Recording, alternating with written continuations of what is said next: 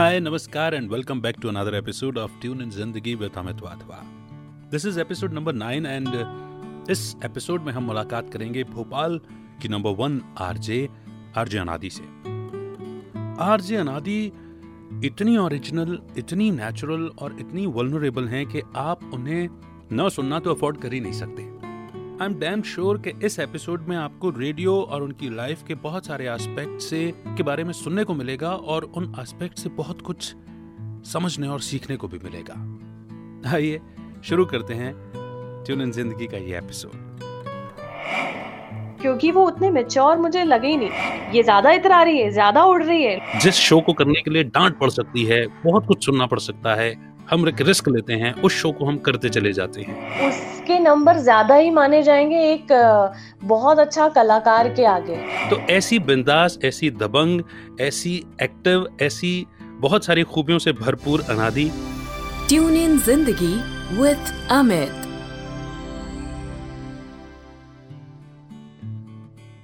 आप जानते ही हैं, मेरा नाम है अमित वाधवा, कहानियों को आवाज देता हूं और इन दिनों तो अपने दोस्तों की कहानियां आप तक पहुंचा रहा हूं।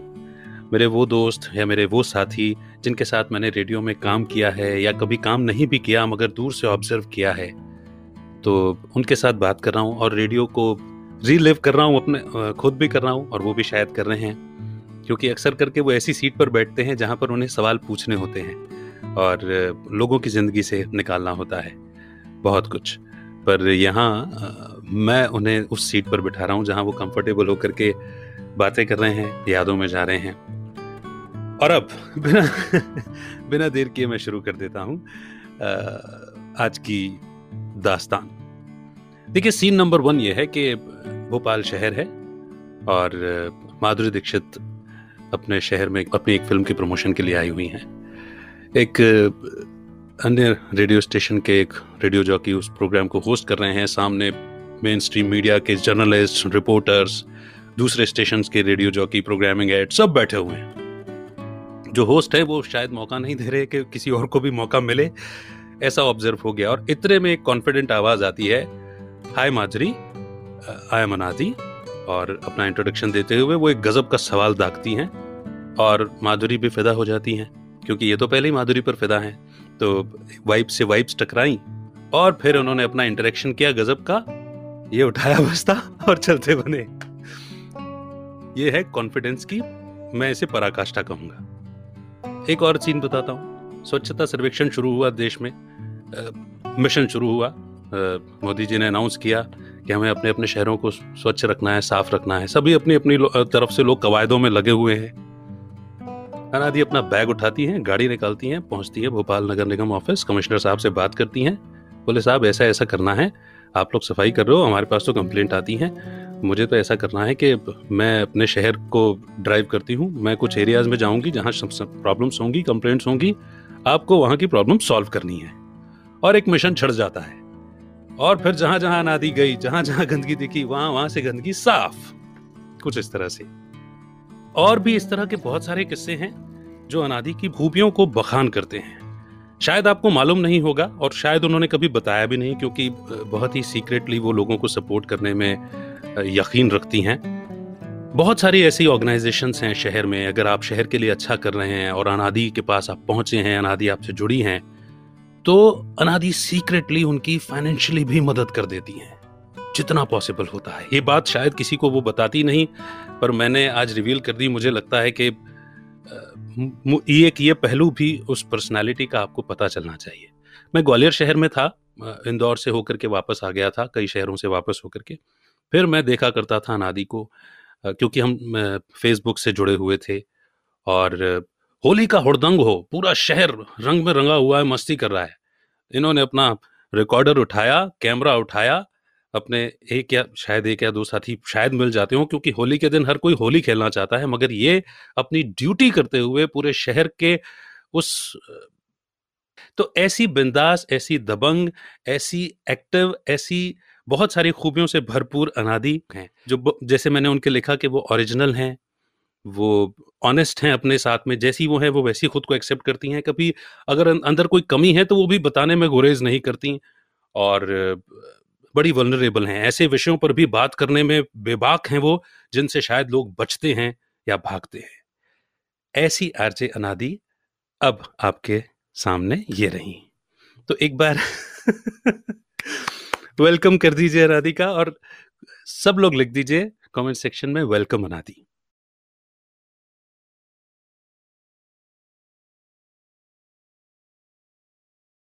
सबसे पहले ना, ये नया लुक जो आपको जय नारायण भाटी सर ने दिया है, इसके लिए मेनी मेनी कांग्रेचुलेशंस। बहुत इंटेलेक्चुअल लुक है ये। आपने इतनी अच्छी बातें बोली हैं कि मतलब ऐसा लग रहा था अच्छा रियली इतना अच्छा कुछ करा है, लेकिन नहीं, इतना अच्छा नहीं किया जितना अच्छा आपने देखा उस चीज को। ये अनादि की सच्चाई है। मतलब सच्चाई ऐसी है कि वो स्वीकार नहीं करेंगी। हालांकि मैं जानता हूं, मैंने तो साथ में काम करने का भी मुझे मौका मिला। यूं ही अनादि भोपाल की नंबर 1 आरजे नहीं कहलाती हैं। उन्होंने एक एक दिन बड़ी शिद्दत से, हम देसी भाषा में जब बात करते हैं तो कहते हैं हमने घिसा है रेडियो में। तो हम्म। रेडियो के शुरुआती दिन, रेडियो में आने से पहले से लेकर रेडियो में रहने तक बहुत मेहनत की है, और अपनी बहुत अच्छी इंटेंशन से मैं समझता हूं अनादि ने हर एक भोपाल वासी के दिल में जगह बनाई है। अनादि, आई हैव सीन यू, मतलब मैं, आपको मालूम है कि अगर अच्छा साइड देखता हूं तो अच्छा साइड देख करके वही बात करता हूं। आपको सुनने वाले, आपको जानने वाले, आपको चाहने वाले बाकायदा मेरे साथ अग्री करेंगे। अग्री करिए भैया। खैर नहीं मतलब मुझे ऐसा लगता है मैंने आपके साथ जब काम किया तो जो आप बीएमसी वाली बात बताते थे वो तो आप पीछे से मुझे हवा भरते थे कि जाओ तुम्हारे अंदर ये चीज है तो तुम कर कर आओ। या अगर बीएमसी का जो आप बता रहे हैं कि आप कोने कोने में जाकर सफाई करो, ये करो वो करो, तो आप मुझे भेजते थे। इनफैक्ट एक चीज अच्छी और है अमित, मैंने आपके साथ में काम किया, और इसलिए नहीं क्योंकि अभी हम शुरुआत कर रहे हैं, तो शुरुआत करने में जैसे अच्छी चीज आप देखते हो वैसे ही बहुत सारे लोग देखते हैं। तो उसमें मैं बता रही हूँ कि अमित को ना मेरा टेस्ट पता चल गया था कि ये कौन सा प्रोग्राम अपने ऊपर, मतलब कौन सा इवेंट है जो ये बेहतर तरीके से ड्राइव कर लेगी। जैसे होता ना कि ये ऑटो चलाएगी या ओला चलाएगी या ये बीएमडब्ल्यू चलाएगी। तो अमित को ये पता रहता है कि ये अभी है ना इस मूड में, या ऑटो चलाने वाले मूड में है, या अभी ये ऑटो को एक पहिए पे भी चला लेगी। तो वो चीज समझना किसी भी प्रोग्रामिंग हेड के लिए मुझे लगता है सारे आरजेस को ना कंफर्ट जोन दे देता है, क्योंकि वो उसका फिर अच्छे से खेलेगा, उसको पता है कि मेरा ये जोन है। बाय ग्रेस ऑफ गॉड हमारी फ्रीक्वेंसी मैच हुई, ट्यूनिंग हुई। देखो, प्रोग्राम का नाम भी ट्यून इन जिंदगी है। हाँ हाँ, तो राइट। हमारी ट्यूनिंग मैच हो गई, और मुझे ऐसा लगता है कि आपके अंदर इतना पैशन है ना अनादि, इतना, अगर आपको कोई चीज क्लिक कर जाए तो आप उसको बहुत अच्छे लेवल पर, बिना क्वालिटी से कॉम्प्रोमाइज किए हुए, बिना ब्रांड के स्टैंडर्ड से कॉम्प्रोमाइज किए हुए आप उसको एग्जीक्यूट करते हो। और फिर सामने कोई भी आ जाए, मतलब अनादि अपनी जिद की पक्की है। वो झुकना भी जानती है और झुकाना भी जानती है। चलिए, हम चूंकि फुर्सत से बैठे हैं आज, एंड आई वांट के आपके सुनने वाले और मैं भी, रेडियो में आने के पहले अनादि की लाइफ क्या थी मुझे थोड़ा बहुत मालूम है, चूंकि साथ में काम किया है। बट ऑब्वियस, अनादि ने म्यूजिक भी सीखा है, अनादि ने बहुत कुछ फेस भी किया है बचपन में, जिसके चलते उसको, अनादि को ये ख्याल आया कि रेडियो ज्वाइन करना है और रेडियो से अपनी आवाज को बुलंद करके मेरे जैसे कईयों की हेल्प करनी है। तो intention was so great. But फिर भी हम चाहेंगे कि आप खुद से बताएं कहाँ से बिल्कुल जर्नी शुरू होती है अनादि की रेडियो आने तक, फिर उसके बाद आगे बढ़ेंगे। बिल्कुल। रेडियो की जर्नी मुझे लगता है जितने भी आप आरजेस जो हमारी वाले ग्रुप हैं उन सब में जानोगे ना, तो उनकी जर्नी रेडियो से बचपन से प्यार उनको लेकर आया है। हम लोग रेडियो देखते थे, मतलब सुनते थे, तो हमको लगता था कि इसके अंदर जाते कैसे हैं। मेरी मम्मी बहुत ज्यादा रेडियो सुनती थी, मतलब वो दोपहर में पापा के जाने के बाद, और सारी चीजें जो भी एक्टिविटी करती थी ना तो वो रेडियो लगा के करती थी। मैं पढ़ाई में बिल्कुल अच्छी नहीं थी, तो कहीं ना कहीं मैं बहाने मार दो या स्कूल नहीं जाना कह दो तो मैं नहीं जाती थी, तो मैं मम्मी के साथ दोपहर में ज्यादा रहती थी। पता रहता था क्या, तो वो रेडियो लगाती थी। और रेडियो में ना बहुत सारी चीजें आती थी, जैसे कई तो हमें सीखने वाली चीजें आती हैं रेडियो में ही, ये चीज ये बता रहे हैं वो बता रहे हैं, गाने भी आते थे।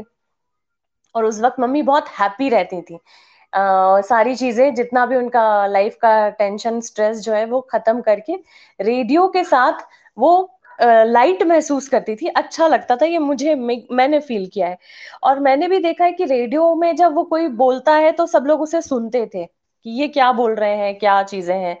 टीवी का तो टीवी भी आती थी, बट टीवी उतना ज्यादा हम शायद टीवी से लोग उतने कनेक्ट नहीं थे जितना कि रेडियो में अगर कोई आता था तो हम उससे जल्दी कनेक्ट हो जाते थे। रामायण महाभारत तो मैं वो देखती थी उसमें ना, फिर लोग छोटे और बड़े हो जाते थे। उसमें मुझे ऐसा लगता था इनको कोई पावर है जो कि रेडियो के अंदर चले जाते। और रेडियो में एक छोटी सी रोशनी आती थी, तो मैं ऐसे करके देखती भी थी कि कोई है अंदर है, कोई लोग बैठे हैं क्या टाइप का ये।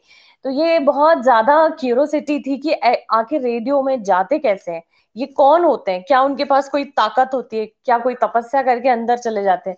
बहुत छोटी छोटी की बात है, मतलब ये होगा मैं फर्स्ट सेकंड थर्ड वाली सिचुएशन होगी ये। तो वहां से अट्रैक्शन बहुत ज्यादा आया। फिर मुझे लगा रेडियो की बात ना लोग सुनते हैं, चाहे मेरी मम्मी को कह लो या और भी लोगों को कह लो कि रेडियो में सुना था तो ये सारी चीजें हुई। तो एक वहां से भी अट्रैक्शन आया कि हाँ मैं रेडियो में आना ही आना है। तो वो बचपन का जो प्यार है ना कहीं रूट बनाता गया, कैसे आना है। बहुत सारी चीजें, क्योंकि मैं पढ़ाई में अच्छी नहीं थी, फिर मैं काफी हेल्दी थी, मोटी थी। बचपन के अगर आपने बात बोली है, वैसे बहुत सारे लोगों को पता भी है बहुत सारी चीजें।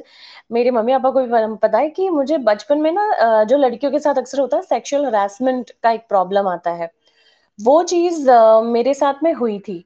और उसको मैं अपने बचपन में, या छोटे बच्चे जो हैं वो बात नहीं कह सकते हैं, तो मुझे ये चीज ना अंदर से लगा कि मैं कैसे कहूंगी, कैसे बताऊंगी। जब ये मैं फील कर रही हूँ, बहुत सारे लोग मेरे जैसे ही फील करते होंगे या कर रहे होंगे। ऐसा नहीं है कि मेरे मम्मी पापा मेरे को सपोर्ट नहीं करेंगे, बट उतनी अकल नहीं होती है बचपन में कि हमको क्या कोई सपोर्ट करेगा, हम कैसे कहेंगे, क्या करेंगे, ये अंकल अच्छे नहीं है। तो वो चीज किस तरह से हम रखें अपनी बात को कि यार ये ट्रेन में जो अंकल थे वो तो अच्छे नहीं थे। तो वो वाली चीज मुझे पहली चीज तो ये दिखी। दूसरी चीज मुझे लगा कि लोग ना अक्सर सिर्फ सबसे पहले पढ़ाई को ही तवज्जो देते हैं, जो कि देना भी चाहिए, लेकिन उसके आगे ना सब साइडलाइन कर देते हैं। मतलब साइंस और मैथ्स जो है ना, उसके नंबर ज्यादा ही माने जाएंगे एक बहुत अच्छा कलाकार के आगे। मतलब अगर क्लास में बहुत अच्छा सिंगर होगा, डांसर होगा या खिलाड़ी होगा ना, वो लो ही माना जाएगा, उसको उतनी रिस्पेक्ट अब मिलने लगी है, क्योंकि बहुत सारे व्हाट्सएप पे या छोटी छोटी शॉर्ट स्टोरीज आने लगी हैं। लेकिन कहीं ना कहीं जो हमारे यहाँ पर ना साइंस सब्जेक्ट, मैथ सब्जेक्ट या 80-90s वाला जो परसेंट बना रहा है, वो बड़ी उसको ज्यादा तवज्जो मिलती है। ये भी एक चीज मैंने महसूस करी कि यार दूसरी चीजों में हम एक्टिव हैं, गाना डांस या स्पोर्ट्स में एक्टिव हैं, पढ़ाई अगर नहीं अच्छी है तो दूसरे जो बच्चे पढ़ाई में अच्छे हैं उनका ये तीन चीज बेकार है। लेकिन तवज्जो के मामले में हम हमेशा तराजू के नीचे ही रहते थे।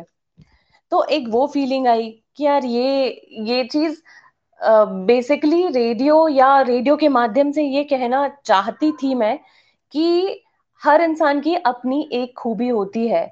मछली बहुत अच्छा तैरती है, लेकिन वो पेड़ पर बैठकर कोयल नहीं बन सकती है ना। अगर अगर हम डॉग की बात करें, तो डॉग जो है वो बहुत ज्यादा लॉयल है, बहुत उसमें ताकत है, लेकिन वो मछली जैसा तैर नहीं पाता है। तो सबकी एक अपनी अपनी खूबी है। इसी कारण मुझे लगा कि मुझे मीडिया में जाना है, ताकि अपनी चीजों को रख सके, कुछ चीजें हम जो है वो बता पाए, और ये एक अच्छा जरिया है। तो रेडियो के साथ साथ मुझे लगा था मैं न्यूज एंकर में ही, न्यूज एंकर और रिपोर्टर बनूंगी। अंदर से पत्रकार भर गया था, बहुत सारी चीजें जो देखी है उसके ना उसके सेकंड लिए। फेज भी तो नहीं था ना रेडियो का। उस हाँ वक्त रेडियो का हाँ सेकंड फेज नहीं था, हमें मालूम भी नहीं था कि हम कभी रेडियो में इस तरह से काम कर पाएंगे। हाँ तो हाँ हमारे लिए उस वक्त जो ऑप्शन थे वो यही थे कि जो केबल टीवी न्यूज चलता था या हाँ जो दूसरे नेटवर्क चलते थे, हम सब ने हाँ, शायद वही हाथ पैर मारे हुए हैं। राइट राइट, जो मीडिया में आना चाहता था। तो मैं न्यूज एंकरिंग वगैरह जो है इसमें स्टार्ट करने लगी कि, और मुझे ना न्यूज रीडर कभी नहीं बनना है, बनने का मन था। वो सेकंड फेज था। मेरा पहला उद्देश्य था कि मुझे रिपोर्टिंग में जाना है, फील्ड वर्क करना है, चप्पलें घिस के काम देखना है, काम करना है, वैसा वाला मन था मेरा बहुत ज्यादा। तो कैसे जाते हैं, तो पता चला कि जर्नलिज्म वगैरह होता है, और जर्नलिज्म अगर करते हैं तो ज्यादा अच्छा रहेगा। इसमें कैंपस आएंगे, ये होगा वो होगा, इस तरह से जर्नलिज्म वगैरह करी पढ़ाई। लेकिन पढ़ाई कहीं ना कहीं काम आती, क्योंकि आप पढ़ाई में अच्छे नहीं हो तो एग्जाम, एंट्रेंस एग्जाम नहीं निकल पाते हो। सही तो बात है। तो वहां पर हमने एग्जाम वगैरह दिए, कई सारे कॉलेजेस में एग्जाम्स दिए, बट निकलना थोड़ा सा मुश्किल हो जाता था। फिर एक लास्ट चांस यही किया कि अगर नहीं हुआ इस बार तो फिर मैं कुछ और सोचती हूँ, कुछ और देखेंगे। ठीक। टाइम वेस्ट नहीं करना है, करना है, भागना है, कुछ ऐसे ही करना है जिससे चीजों तक हम, एक या दो इंसान को हम बेहतरी दे सकें, इस तरह से। पर फिर जर्नलिज्म किया, और जर्नलिज्म के बाद मैं न्यूज में आ गई थी, न्यूज चैनल, न्यूज रिपोर्टिंग वगैरह, और ये सारी चीजें जो न्यूज रीडर वगैरह भी मैंने काम किया, न्यूज राइट। रीडिंग का। उसमें मजा नहीं ही आया, क्योंकि वो है ना, टेलीप्रॉम्प्टर पर वो मेरी खबरें नहीं होती थी, वो तो किसी की खबरें हमें पढ़ना होता था, वो भी एक हाँ। एक चेहरा बना के, बहुत सारा मेकअप लगा के। उसमें मजा नहीं आया। मजा ऐसा लगा ये तो हम है ही नहीं, ये तो इतना कूल टाइप का, जो हम है वैसा नहीं है, हम वो नहीं बोल हाँ, पा रहे हैं। और और सनसनी बनाना होता था तो चीजों को, बड़ी बात हाँ यह है। हाँ हाँ, हाँ। और फिर भोपाल में आ, ये जो रेडियो का एक बूम आया अचानक से हाँ। 2007 में ना, कि बूम हाँ। आया है कि रेडियो, प्राइवेट एफएम आ रहा है।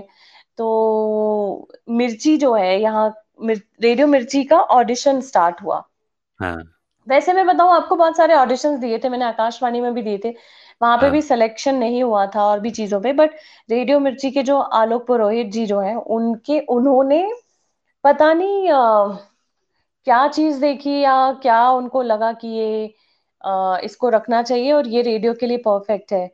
ग्रेट। तो ऐसे मैं रेडियो की जर्नी में आई, और रेडियो मिर्ची से शुरुआत करी। और फिर बस वही, किसी भी जगह पे थोड़ी बहुत भूख होनी चाहिए, और भूख ऐसी भी नहीं होनी चाहिए कि भूख ऐसे भी नहीं होना चाहिए कि भूख मतलब सारी चीजें खा लो, आपको क्या खाना है वो, पिज्जा खाना है, रोटी खाना, पराठे खाना है, उस भूख की तरफ भागना है बस। वाओ।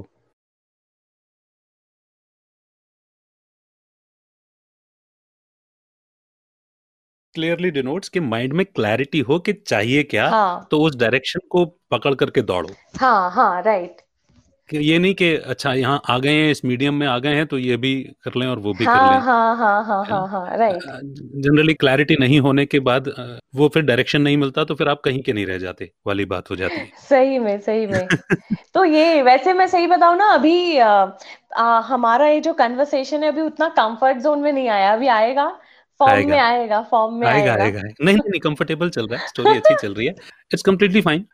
रेडियो मिर्ची में आपका वहां से आपकी यात्रा शुरू हुई, लेकिन रेडियो मिर्ची से पहले की जो यात्रा है ना अनादि, वो भी आपकी आसान नहीं रही है। मुझे मालूम है कि आप जब आपने जर्नलिज्म किया वो भी बड़ी शिद्दत से किया। Hmm that training has been very tough for you. कि आपको जिस तरह से जर्नलिज्म सिखाया गया, हम्म, वो भी शायद आजकल के स्टूडेंट्स को तो सीखने को ही नहीं मिलता, और ना वो सीख हाँ पाएंगे। वो मतलब जैसे फौज की ट्रेनिंग होती है उतनी हाँ, टफ, उस तरह की ट्रेनिंग थी आपकी। उसके बारे में बताओ ना, वो दौर क्या था, वो उसकी टफनेस आप बताएंगे ऑब्जर्व करके तो ज्यादा अच्छा लगेगा। राइट। जब जर्नलिज्म कर रही थी, जर्नलिज्म में एक तो हुआ नहीं, और मुझे लगता है किसी भी चीज में ना तुरंत नहीं होना ज्यादा बेहतर रहता है, क्योंकि हमको उसकी चाहत का पता रहता है, उसकी इम्पोर्टेंस का पता रहता है, और वो ज्यादा बेहतर रहता है कि एक ट्राई में नहीं हुआ, आप मेहनत करते हो, बार बार मेहनत करते हो। तो जर्नलिज्म में मैं आने से पहले ना बहुत ज्यादा मोटी थी, और मोटी तो अभी भी हूँ, लेकिन तभी भी मैं बहुत ज्यादा थी। और मुझे ज्यादा प्रेजेंटेबल रहना पहले भी नहीं पसंद था, अभी भी बहुत ज्यादा नहीं पसंद है। पर लोग जज करते हैं, ये मैंने महसूस किया। पहले से लेकर अभी तक लोग जज करते हैं, और मुझे लगता है कि हम एक एक को जाकर तो नहीं बता सकते कि यार मैं जैसी हूँ मैं वैसी रहूंगी। ये सिर्फ कहने की बात है कि हम जैसे हैं वैसे रहेंगे, लोग वैसे ही एक्सेप्ट करेंगे, ऐसा नहीं होता है। तो इसलिए मेरी जो बहन है नीनू, जो है ना नीनू, वो उसने मुझे बोला कि देख देखो इस मीडिया लाइन में जाना है, ग्लैमर लाइन है ये थोड़ी सी। तो वो थोड़ी उस वो बड़ी थी और उसको अच्छा लगता है प्रेजेंटेबल रहना और चीजें अच्छे से करना, चीजें सारी चीजें। तो उसने कहा कि तेको अगर इस लाइन में जाना है तो थोड़ा सा प्रेजेंटेबल तो बन, मतलब कुछ अच्छा तो जैसे वैसे तो हो कि लोग बोले कि अच्छा हाँ ये जा सकती है, ये मीडिया में अच्छे से वो कर सकती है। तो मुझे उसकी बात ना कभी कभी ऐसा होता है गुरुवाणी लग गई उसकी। और बिल्कुल ठीक। फिर मुझे लगा कि हाँ मैं तो मोटी हूँ, तो अब क्या कर किया जाए। तो बहुत ज्यादा मॉर्निंग वॉक, एक्सरसाइज, योगा, ये सारी चीजें मैंने सीखी भी थी। मैंने जर्नलिज्म के आने के पहले ना मैंने हर हर फील्ड में अपनी चीजों को अपनाया था, क्योंकि मुझे लगा कि जर्नलिज्म में कौन सी बीट मिल जाए या मुझे कौन सी बात करनी पड़ जाए। तो राइट। इसलिए तो मैंने मुझे क्रिकेट, लड़कियों को वैसे भी बहुत कम इंटरेस्ट होता है क्रिकेट में। बट मैं सागर में थी, तो सागर में लड़कियों का क्रिकेट कंपटीशन हो रहा था, मतलब उन्होंने कहा कि क्रिकेट होगा और इसमें ना ये नेशनल क्रिकेट है, तो आप लोग बाहर भी जाएंगे। तो हमारी 2-3 महीने की ट्रेनिंग थी, लड़कियां कम पढ़ रही थी। मेरी एक हाँ फ्रेंड थी श्रुति, उसने कहा हाँ। चलेगी क्या इसमें। तो हम्म। मैंने कहा कि हाँ मुझे खेलना नहीं आता है, पर मुझे उसके नियम कायदे जानना है, क्या गुड। फील करते हैं, कैसा फील होता है, वो सारी चीजें। तो आपको कोई चीज अच्छी नहीं लगती, लेकिन जब उसमें घुस जाओगे तो आपको उसकी बारीकियां पता चल जाएंगी। तो इसलिए मैंने क्रिकेट खेला। इसके पहले भी मैंने बास्केटबॉल खेला था। बास्केटबॉल जो है वो मैंने बचपन में खेला था, काफी साल खेला मैंने, 6-7 साल खेला था, और अच्छी खासी प्लेयर थी बास्केटबॉल की, और मुझे लगा था मैं इसी में जाऊंगी। ओके। लेकिन हम लोग छोटे शहरों के जो लोग होते हैं, उनको पहली बात तो रूट नहीं पता होता है कि बास्केटबॉल खेलने के लिए रूट क्या है, कैसे कोई खिलाड़ी या प्लेयर बन सकता है। तो बहुत सारी चीजें वहां पे मैंने खेली, बहुत अच्छी प्लेयर थी। मतलब इसमें मैं तारीफ अपनी खुद की करूंगी, क्योंकि मुझे मालूम था कि मैं उससे कितना ज्यादा प्यार करती थी। मैं एक खिलाड़ी बनना भी चाह रही थी। मेरे दो ऑप्शन थे, मीडिया या खिलाड़ी। और उसने ठीक। इतनी मेहनत करी थी बास्केटबॉल वगैरह में कि मुझे लगा कि बस इसमें जाना है। पर जब इसका रूट ही नहीं मिला, हाँ होशंगाबाद से थे, तो होशंगाबाद में तो कोई रूट ही नहीं है हाँ कि जी। कैसे पहुंचे भोपाल। बचपन में तो आप पापा के साथ नहीं आ सकते, वैसा भी नहीं होता है कि कहाँ जाए, भोपाल जाए, दिल्ली जाए। तो एक तो ये रूट नहीं मिला, तो मैंने स्विच करा और मैंने खो खो में आ गई। मैं स्विच ओके। करके खो खो जो होता है, मुझे लगा खो खो में लोग स्टेट और नेशनल और इंटरनेशनल वाला सीन होता होगा इसमें, तो हाँ चलो जी। खो खो खेलते हैं। बट खो खो कुछ दिन खेला, और उसमें भी क्या होता है कि जैसे बॉलीवुड में कहते हैं नेपोटिज्म होता है। हाँ वैसे ही कहीं ना कहीं फेवरेटिज्म होता है। हाँ, तो वो फेवरेटिज्म में, ये हर जगह और मारता है। हाँ फेवरेटिज्म में, और मैं क्योंकि बहुत ऐसी प्रेजेंटेबल नहीं दिखती थी, या थोड़ा सा मैं, मुझे बात करना नहीं आता है बहुत ज्यादा वैसे, बॉस बॉस नहीं, टीचर बॉस जो हमें प्रोग्रेस दे सकते हैं उनसे मैं बात नहीं कर पाती हूँ। पट, पटाना नहीं आता। चापलूसी नहीं आती, वो मुझे बटर खाने में पसंद है पर बटर नहीं लगा पाते अपन। मेरे को हाफ टिकट फिल्म याद आ गई। उसमें ना एक तो मैं जो भी आपको आपके मूड मिजाज और आपके आर्टिस्ट, आपके अंदर के आर्टिस्ट को देखता हूँ ना, तो मुझे कहीं ना कहीं वो किशोर कुमार का अंश दिखता है, किशोर दा का। वो भी सन की और वाह, थोड़ी सी सनक आपके अंदर भी है। वाह। तो उसमें ना वो हाफ टिकट फिल्म में क्या होता है कि वो नौकरी के लिए जाते हैं घर से भाग के जबलपुर से मुंबई। हाँ, तो एक बाहर बैठा होता है, बोले नौकरी कैसे मिलेगी, बोले मस्का लगा दो साहब को मिल जाएगी। तो हाँ। तो वो क्या करता है, बाहर से, मस्का मतलब मक्खन, तो वो बाहर से ऑफिस के बाहर जाता है, मक्खन खरीद के लाता है, अंदर जाता है तो जिसको इंटरव्यू देना होता है उनकी खोपड़ी में मस्का मक्खन लगा देता, बोले ये क्या कर रहे हो, बोले मेरे को बाहर बोला किसी ने आपको मस्का लगाओ तो नौकरी मिल जाएगी, इसलिए मैं मस्का लगा रहा हूँ बहुत सारा। हाँ, यही चीज नहीं आती है, और मुझे ये सीन, मुझे कुछ कुछ याद आया ये वाला। अब दोबारा देखूंगी मैं गूगल पे। अरे बहुत बार देखो, वो फिल्म तो ऐसी है। तो सीधी बात करना आती थी, हाँ, और वो रास्ते न सीखे थे, ना मालूम थे, ना अडॉप्ट करने थे, सीधी-सी बात थी। टैलेंट पर भरोसा था, काबिलियत पर भरोसा था, और आज भी है, मैं जानता हूँ, आज भी है। देन वो ऐसा होता है, बिल्कुल सही कहा नादी, क्योंकि स्पोर्ट्स में जगह बनानी हो या आर्टिस्टिक फील्ड में कहीं पर भी आपको जगह बनानी हो, अगर आपको शुरू से और सही एज में गाइडेंस मिल जाए ना, तो शायद नैया पार लग भी जाती है। तो कई बार ऐसा होता है कि हमें, जैसे मुझे मालूम ही नहीं था कि मुझे जर्नलिज्म या मास कॉम करना चाहिए, अगर मुझे ये फील्ड पसंद है या इस फील्ड में मैं कुछ कर सकता हूँ। ये तो मेरा लक रहा कि मैं सिंगिंग या एंकरिंग किया करता था, रुचि से मुलाकात हुई, रुचि को मैंने कहा, डाउट भी आया मन में, तो उसकी कहीं एक बात ने मेरे अंदर कॉन्फिडेंस भर दिया था कि हमें कोर्स के बगैर वो सारी चीजें आपके अंदर, आप तो वो सुना था मैंने। कॉन्फिडेंटली कर लो। तो बस उससे आगे आ गए। तो ये बात बिल्कुल सही है कि सही एज, मतलब आजकल सीएसआर एक्टिविटीज होने लगी हैं, ऑर्गेनाइजेशंस करने लगी हैं, स्पोर्ट्स को लेकर के अवेयरनेस आई है, या जैसे आपने बीच में कहा कि अब वीडियोस वायरल होने लग गए हैं, तो लोग अपने बच्चों को चाहते हैं कि सिंगर बन जाएं या स्पोर्ट्स में चले जाएं या डांसर बन जाएं। अदरवाइज पहले तो हम जैसे लोगों, हम तो शर्माते थे अपने मम्मी पापा के सामने गाने से या कुछ भी परफॉर्म करने से। गूगल वगैरह में देख लो, यूट्यूब में देख लो, चैनल में, कि कैसे how to grow this, how to grow, यहाँ सब कुछ मौजूद है। अभी अशोक जी ने बड़ी अच्छी बात कही, लिखी है कमेंट सेक्शन में, कि इस प्रोग्राम के जरिए जो लोग रेडियो में या मीडिया में आना चाहते हैं, कम से कम उन लोगों को एक ये रास्ता मिलता है कि केवल बोलने की बात नहीं है रेडियो।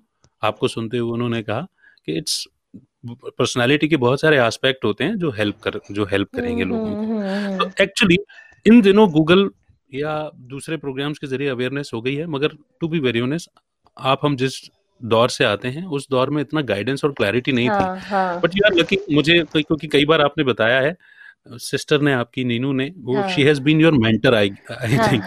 एट टाइम्स जहाँ भी आप फंसते हो, कहीं ना कहीं वो आपको निकाल देती है और एक रास्ता आपको मिल जाता है। हाँ, मुझे इमोशनल कर दिया, नीनू ने एक्चुअली ऐसे ही किया है। और अच्छा, मैं जब ओपनिंग करने वाला था ना प्रोग्राम की, तो मेरे को एक थॉट आ रहा था, मुझे मालूम था कि अनादि जो बहुत हंसती हुई दिखती है, वो कोई भरोसा नहीं, पल में तोला पल में माशा, है ना, वो किशोर कुमार वाली बात है, वो स्क्रीन पर रो भी दे तो कोई बड़ी बात नहीं है। और देखो वो हो गया। तो मैं नीनू का बताऊंगी कि उसने मुझे बोला था मीडिया में, क्योंकि आराम से टेक योर बहुत टाइम। ज्यादा होता है ग्लैमर में, हम सुनते हैं कि यार इनको ना गलत तरीके से ही जाना होता है। उसने मुझे बोला कि देख, अपने यहाँ से तो कोई है नहीं, हाँ तो तू जा रही है, इसमें ही जाना है देखो, तो अच्छी रहना, हाँ अच्छा रहना, मतलब गलत तरीके से कभी कोई आगे मत बढ़ना। जी। तो ये एक बहुत, उसने ऐसा पॉइंट दिया जो मेरे मेरे माइंड में ना हिट कर जाता है। वो मुझे थोड़ा सा, वो क्या बोलते हैं, डिसलेक्सिया कह लो या ऑटिज्म कह लो, वो अंदर से ना क्लिक कर जाता। कुछ अच्छी चीज अगर कोई ने, किसी ने भी कुछ बोली है ना, पॉजिटिव हाँ चीज, उसको मैं हाँ। रख लेती हूँ खजाने में, पैक गुड। कर लेती हूँ। हाँ तो उसने बोला कि गलत वे में नहीं जाना, और तेरे पास है, चीजें हैं, अच्छी है, उस करना, बात कर सकती है, तुझे मालूम है, ऑब्जर्वेशन कर सकती है, मिमिक्री कर सकती है। हाँ। बेसिकली मेरा जो भी हुआ है वो मिमिक्री के दम पे हुआ है, क्योंकि आप अलग कैसे दिखोगे, हम्म। है ना। मेरी इंग्लिश अच्छी नहीं है, तो मैं कैसे इंग्लिश में, तो मैं शूशा नहीं बोल सकती, मैं बहुत ज्यादा फैशनेबल नहीं हूँ, तो प्रेजेंटेबल नहीं हूँ, वो हाँ वहां पे कैसे सेट हो सकती हूँ। फिर हाँ मुझे, मेरी पढ़ाई और एजुकेशन अच्छी नहीं थी, तो मैं कैसे कर सकती हूँ। ये चीज को उसने दिखाने ही नहीं दिया। बोले ये जाने दे, तेरा प्लस पॉइंट क्या है, कि तू कहीं पे भी घुस के बात कर सकती है, और दूसरी बात मिमिक्री, मतलब लोगों को तू हंसा पाती है। इमिटेट, इम्प्रेशनेट कर हाँ लेते हो हाँ बेसिकली। हाँ हाँ उसका एक बड़ा सुंदर शब्द मिला मुझे कि मिमिक्री, बेसिकली हम इम्प्रेशनेट करते हैं उसको, हाँ हाँ, इमिटेट करते लोगों को हंसा पाना, मतलब अगर आपको लग रहा है, और हाँ, ये फील होता है, एंटरटेन करना, हैं। हाँ एंटरटेन कर लेना, कि हम क्या क्या माहौल है, भाप कर उसको, उस माहौल को थोड़ा, अगर वो माहौल थोड़ा सा इमोशनल नेगेटिव है तो उसको कैसे हटाएं, अगर वो पहले से ही फनी है तो हम उसको और ज्यादा अलग और नया क्रिएटिव क्या डालें, वैसा। अच्छा, मुझे ना एक बात कहने दो। 2-3 बार आपने ज़िक्र कर दिया that you are not presentable. ऐसा बिल्कुल भी नहीं है। You are beautiful, you are presentable, और अभी तो नई हेयर स्टाइल बहुत अच्छी है। जितने भी लोग मुझे देख सुन रहे हैं, एक बार कमेंट सेक्शन में टाइप कीजिए, अनादि यू आर ब्यूटीफुल। नहीं नहीं, मतलब ये तो है ना, वो क्या होता है कि पॉलिश कर करके ना लगा कि हाँ यार, ऐसे भी होता है, ऐसे भी दिखते हैं। और हाँ, प्रेजेंटेबल का मतलब कि मैं ना पहले तेल लगी रहती थी, हाँ, या मैं मोटी हूं तो मोटी हूँ, या मैं जो भी कपड़े, चप्पल नीली और हवाई चप्पल जो होती है, नीली सफेद, उस पर हाँ, भी मैं कॉलेज चली जा सकती थी। तो हाँ। वैसा मैं बोल रही हूँ कि मुझे मुझे लगता था कि इससे क्या फर्क कोई पड़ता है, फ़र्क नहीं पड़ता। लेकिन बट लोग फर्क आता लो है। लोग जज को हायर करने की वो रखते हाँ हैं। हाँ। अब हम तो वकील भी नहीं और कर पाते। इससे एक अच्छी चीज ये पता चली ना कि जब अगर मैं अच्छे कपड़े और वो पहन कर जाती हूँ, और अब अगर कोई लोग आते भी है ना, तो हाँ, वो मायने नहीं रख पाते, मतलब वो आपको, आपके ऊपर नहीं आ पाते हैं कि एक हमें पता रहता है, क्योंकि हमने एक दूसरा वाला पक्ष भी देखा है, जजमेंट का, कि देखो लोग। आपके साथ, हाँ, आपके साथ तो मेरे अच्छे डिस्कशंस होते ही हैं। एक बहुत अच्छी बात अभी कुछ दिन पहले अपने एक दोस्त के साथ डिस्कस हो रही थी। बेसिकली जैसे रेडियो परसेप्शन पे काम करता है ना अनादि, एक्चुअली चाहे फिल्म इंडस्ट्री ले लें या फिर रेडियो ले लें, जहां पर भी ग्लैमर आता है, बेसिकली परसेप्शन कह लीजिए या इमेज कह लीजिए, वही चलता है। हम्म बेसिकली अमिताभ बच्चन साहब भी हमेशा सूट पहन करके नहीं रहते, हम्म। उनके ऐसे कफ कॉलर्ड नहीं रहते, लेकिन हम्म। वो जब भी अपीयर होते हैं स्क्रीन पर तो एक पर्टिकुलर इमेज में, एक पर्टिकुलर शेल के साथ में अपीयर हाँ होते हैं। हाँ। अक्षय कुमार या सलमान खान जब भी आते हैं, जिनको भी हम, जिनके प्रति, चाहे मोदी जी कह लीजिए, कोई भी कह लीजिए, ये एक पर्टिकुलर इमेज के साथ आते हैं, and then we perceive that image, और वो एक परसेप्शन बना लेते हैं हम। और यही इमेज या यही परसेप्शन इस शोबिज़ में काम कर रहा है कहीं न कहीं। और हम्म। जो, जैसे हमने कई बार ज़िक्र भी किया है कि किशोर कुमार साहब कुर्ता पजामा पहन के, चप्पल पहन कर के स्टेज पर गाने परफ़ॉर्म किया करते थे। हम्म कौन देखता था कि उन्होंने हम्म क्या पहना है, क्या नहीं पहना? है ना? हम्म मोहम्मद रफ़ी साहब सिंपल एक सफारी सूट पहन कर के परफ़ॉर्म हम्म। कर दिया करते थे। बिकॉज़ समय थोड़ा-सा परिवर्तन हुआ है, लोग आउटर लुक, पैकेजिंग पर लोग ज़्यादा जाने लगे हैं। पैकेजिंग, अंदर सही कहा। अंदर कितना कंटेंट है, क्या है, वक़्त कितनी है, उस पर शायद लोगों का ध्यान कम जाता है। तो शायद ये हुआ है, वक़्त के साथ-साथ हुआ है। बट ठीक है, मैं समझता हूँ कि शायद मैं भी ऐसा ही था। मतलब मेरा अगर आज 15 साल पहले का फ़ोटो देखेंगे, तो मैं तो फ़कीर गवैया था। ये सॉफ्टवेयर्स, ये मशीनें, ये सब, इनसे तो मेरा कोई लेना-देना नहीं था। ईमेल, मैं कहता था हट, मैं तो स कंप्यूटर की क्लासेस बंक कर दिया करता था स्कूल में, शरारतें कर दिया करता था। मेरे को हाँ, और इन्हीं से पाला पड़ेगा जीवन में, इन्हीं के थ्रू हम कनेक्ट होंगे, ये किसको मालूम था? तो कहीं न कहीं आर्टिस्ट बेसिकली वो वैसे ही रहता है, अपनी अपनी खो में रहता है, उसे अपनी आर्ट के साथ में मज़ा आता है, या अपनी थॉट प्रोसेस के साथ में मज़ा आता है। हम्म। आर्ट के साथ से भी मैं ज़्यादा ज़्यादा कहना चाहूँ तो। बट हाँ, ठीक है, कोई बात नहीं। Over a period of time कहीं न कहीं हमारी पर्सनैलिटीज़ भी डेवलप हो गई हैं। हाँ। जैसे हम अपने मम्मी-पापा को क्रेडिट देते हैं ना अच्छे संस्कारों का, तो कहीं हम्म। न कहीं मीडिया प्रोफ़ेशन ने भी हमको क्या किया है, कहीं इस तरह से डेवलप कर दिया है हाँ कि हम अ, हर लेवल पर, क्योंकि न जाने कैसी-कैसी पर्सनैलिटीज़ के साथ में आपने हाँ इंटरैक्ट किया, हाँ। इंटरव्यू किया, तो वो हम्म। एक समझ भी डेवलप हो गई। हाँ तो हाँ ठीक है, थोड़ा-सा नेगेटिव साइड लगता है कई बार, बट वो बड़ा अच्छा पॉज़िटिवली भी डेवलप कर देता है हम। तो हाँ। वापस आते हैं उस कहानी पर, जब नीनू ने आपको कहा कि देख भई, तू मीडिया में जा रही है, जर्नलिज़्म में जा रही है, तू तो अपने पॉज़िटिव साइड फ़ोकस कर और थोड़ा-सा प्रेज़ेंटेबल बन कर के रहना।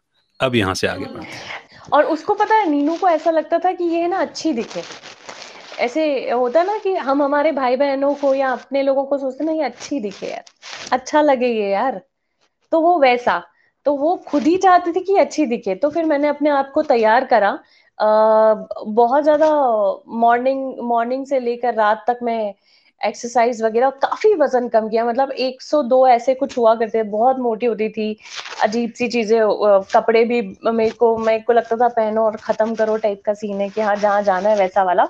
तो उसमें बहुत ज्यादा मैंने चेंज किया। जहाँ आप एक बार पतले भी हो जाते हो ना, आप खुद को पसंद करने लगते हो, सारे कपड़े तो आने लगते हैं ना, मतलब आपको अब एम साइज आने लगा है। फ़िटनेस फ़िटनेस खुशी तो सीधे। देती है, इसमें तो कोई दो हाँ राय नहीं है। हाँ। तो वो है ना, पहले मैं जाती थी तो मुझे मेरे साइज के कपड़े जो मिलते थे उनकी कैटेगरी कम होती थी, और वो कैटेगरी अच्छी नहीं होती थी। अब यहाँ पे क्या हुआ कि वो सारे कलर आ गए, लाल पीला हरा नीला, एम साइज में सब आप पहन सकते हो। उनको पहनकर लगा तो हाँ, फिटनेस के बाद फिर अच्छे लगते ही हैं। खैर ये एक अलग तैयारी थी कि कैसे हम चीजों को करें। बट मैंने इसके अलावा बहुत सारे अलग अलग फील्ड में गई हूँ। जैसे गेम्स, क्रिकेट खेला। क्रिकेट के साथ साथ मैंने ना, जो बीड़ी बनाते हैं, सागर में बीड़ी बनाते हैं, वहां पर उनके साथ मैंने 3 महीने तक काम किया है। बीड़ी बनाने वाली महिलाओं को जाना, परखा, उनकी फैमिली बीड़ी कैसे बनाते हैं वो चीजें करी। इसके अलावा जो एनजीओज वगैरह होते हैं उनमें छोटा छोटा काम किया, ज्यादा दिन नहीं रुकी मैं। ये जर्नलिज्म के साथ में या अलग से, मतलब अपने पर्सनल पैशन को फॉलो करते हुए? नहीं, जब मैंने स्टार्ट किया ना, मतलब हाँ। जर्नलिज्म के कुछ दिन पहले, कि अगर मुझे इस लाइन में जाना है तो मुझे क्या क्या करना होगा, किस तरह से चीजें करनी होगी। और जर्नलिज्म के पहले, मतलब मैं बचपन से ही जर्नलिज्म में आना चाहती थी। मैं बनना चाहती थी एक खोजी पत्रकार। हाँ। तो दुनिया में क्या चल रहा है, तो मैंने ऐसे बचपन में कई अंकलों को है ना पीछा किया है कि किसका क्या चीजें चल रही है। अलग चीज, सीन अलग होता था। अंकल जो होते थे उनका क्या क्या, मतलब अफेयर पता चल जाता था कि कई बार अरे ये अफेयर है। टीचर का के बारे में कुछ और अलग बात पता चलती थी। तो ये बहुत सारी चीजें जो होती ना, कि खोजी पत्रकार की, कहीं आसपास से ही खोजी पत्रकारिता कर लो। तो जो भी मुझे दिखा, जैसे आप दिख रहे हो एकदम से, एक होता है ना कि अपनी आंखों में जुइंग जुइंग करके आया और जुइंग इसके पीछे पड़ना है, वो जुइंग जुइंग करके उसके पीछे पड़ जाती थी। कुछ डाउट होता है ना किसी पे, जहाँ कुछ वाइब डाउट चाहिए, फील, जहाँ कुछ समझ गया था मैं। कुछ डाउट आया और बस उसके पीछे मैं लग जाती थी कि अच्छा हाँ, ये चीज है, इसमें अब पता करते कि कैसा है। तो आज वो कोई सुन रहा होगा तो घबरा जाएगा। तो वो बचपन से ना छोटी छोटी खोजी पत्रकारिता कर रही थी कि अच्छा ये है, ऐसा है। हाँ। अच्छा, मम्मी को मैं बताती थी। मम्मी और नीनू, इन लोगों को, दो लिसनर थे मेरे जिनको मैं बताती थी कि पता है मम्मी, इसका ऐसा है और ये मैंने देखा अपनी आंखों से। अब मम्मी लोग तो सोचते बच्ची है और किसी और में ना बोल दे तो और गड़बड़ हो जाए। तो बोलती थी नहीं नहीं, ऐसे नहीं करना, चल जाने दे उसको। फिर दूसरी होती थी नीनू, सेम हाँ। एज ग्रुप वाला, वो वैसा आ जाता था नीनू। तो नीनू हमारी ना बहुत अपने में वैसे रहती है। तो उसको भी हाँ। वो बोलती थी पता है ना, तो बताना मत, नहीं किसी से डिस्कस मत करो, ये चीज बताओ मत। क्योंकि उन लोग को लगता होगा कि भैया अभी क्या पता क्या सच्चाई है, जो भी है, तो अपने हाँ। हिसाब से वो बता देते थे। पर वो खोजी पत्रकारिता वहां से स्टार्ट हुई। फिर जर्नलिज्म के साथ मैंने एनजीओज वगैरह अलग अलग ज्वाइन किया। बीड़ी बनाने वाला जो चीज थी वो मैंने ज्वाइन किया। और जो कंडे वगैरह होते हैं ना, कंडे भूसा, इसमें, हाँ। तो वो हाँ। वहां पर भी मैंने काम किया। मेरे एक भैया थे, उनके पास थी, उन्होंने गायों का वो खोला था, गौशाला, और वो गौशाला। दूध वगैरह भी, हाँ दूध वगैरह भी देते थे। उनके यहाँ पर मैं जैसे सैटरडे संडे आया तो मैं वहां पे चली जाती थी, ताकि गायों को कैसे वो दूध वगैरह, उनकी साफ सफाई, उनका बेसिकली असिस्टेंट का काम करती थी, राजेश भैया के घर पे जाके। Very nice Anadi, very nice. उससे बहुत अच्छा ये छोटी छोटी चीजें पता चलती थी। हालांकि वो अब रेडियो में काम नहीं आता है, लेकिन हमारा ऑब्जर्वेशन उससे तगड़ा हो जाता है। तो आप जमीन से जुड़े रहते हैं, और जब इस लेवल पर जब हम काम करते हैं ना अनादि, तो कहीं ना कहीं वो एक अभिमान वाला जो वो हाँ रहता है ना, वो भी हमारा टूट जाता है। हाँ हाँ और हाँ फिर हमें कोई आकर के यूं ही चला नहीं सकता। हाँ सबसे हाँ बड़ी बात हाँ ये हाँ हाँ हाँ, राइट। और जब मैंने जर्नलिज्म किया ना, जब मैं पढ़ाई कर रही थी, तो साथ साथ मैंने ना इंटर्नशिप वगैरह स्टार्ट कर दी थी। तो है। भास्कर में मैंने इंटर्नशिप स्टार्ट करी, जहां पर मेरे पहले जो एडिटर थे वो सोमदत्त शास्त्री सर थे। और वहां पर जो जितने भी बड़े बड़े पत्रकार, उनके साथ मैं जस्ट बैठी रहती थी, और वो क्या कर रहे हैं, किस लेवल से काम कर रहे हैं, वो राइट। उनके साथ काम अलग ही होता था। अगर आदेश सर, जो अभी क्राइम रिपोर्टर हैं भोपाल के, उनके साथ हाँ। जाके, मतलब उन लोग सिर्फ फोन पे बात करते थे और ऐसे बातें करते थे जैसे पेज 3 फिल्म जो थी वो हाँ। हाँ। याद आ जाता था हम्म। सबको देखना। और जितने भी बड़े रिपोर्टर्स हैं ना, उनको अगर हमारे एडिटर सर जो है सोमदत्त शास्त्री सर ने लगा दिया कि अनादि को ले जाना, हाँ। हाँ। हाँ। तो वो लोग चिढ़ जाते थे। उनको गुस्सा आती थी कि ये क्यों हाँ। ये क्यों जाएगी। हाँ तो सर बोलते थे वो भी सीखेगी। अच्छा वो क्यों नहीं जाएगी, वो भी सीखेगी। हाँ अब उन हाँ लोगों ने मना कर दिया, तो सोमनाथ शास्त्री सर ने, मुझे याद है, बोला अच्छा तुम्हें रिपोर्टिंग करना है, पत्रकार, पक्का पत्रकार बनना है? मैंने कहा हाँ हाँ। तो उन्होंने कहा कि ठीक है, भोपाल में जो पार्क है उसमें हाँ। कितने पेड़ हैं गिन कर आओ। शाबाश, शाबाश। तो पेड़, कितने पार्क हैं, पहली बात ये, हाँ और फिर उन पार्क में कितने पेड़ लगे हुए हैं, हाँ दो डेटा कलेक्ट हो गया। हाँ। और तुम दो के बहाने न जाने कितना कुछ। सच में। तो मैंने कहा अच्छा, मैं बिल्कुल सर मैं जाऊंगी। मेरे साथ एक और इंटर्न था, जसवंत। हाँ जसवंत पता नहीं कहाँ गया, पर हाँ, हाँ जसवंत और मैं, मेरे पास एक्टिवा थी और मुझे लगता था कि अगर लड़का पीछे बैठ रहा है तो हाँ। वो अच्छा है, लेकिन अगर आगे बोल रहा है मैं गाड़ी चलाऊंगा, तो मुझे लगता था इसका ईगो क्लैश हो रहा है, ये समानता में नहीं है। ठीक, ठीक, ठीक है। अच्छा, जिंदगी में सबके अपने अपने लॉजिक होते हैं, तो वो लॉजिक था मेरा कि नहीं, बैठना तो तुझे पीछे ही पड़ेगा, वरना तू मिनी बस से आ। अच्छा हुआ मैंने कभी ऐसी जिद नहीं की, कभी बोला ही नहीं मैंने तो। आप बहुत प्रैक्टिकल और बहुत मतलब समानता में बिलीव करते हो आप। तो वो ऐसा हुआ कि अब उसका जितना भी ईगो होगा, बट वो कौन मिनी बस में आएगा धक्के खा के, तो पीछे बैठ जाता था मेरे। और हम लोग चिनार और कमला पार्क और अलग अलग जगह, तो वो मुझे बोलता था यार अनादि सर ऐसे ही दे रहे हैं, अपन तो लिख देते डाटा, इतने पेड़ है। इतने पेड़, खत्म कहानी करो। ठीक। तो मैं बोलती थी नहीं नहीं, ईमानदारी से काम करेंगे, कितने पेड़ हैं क्या करेंगे।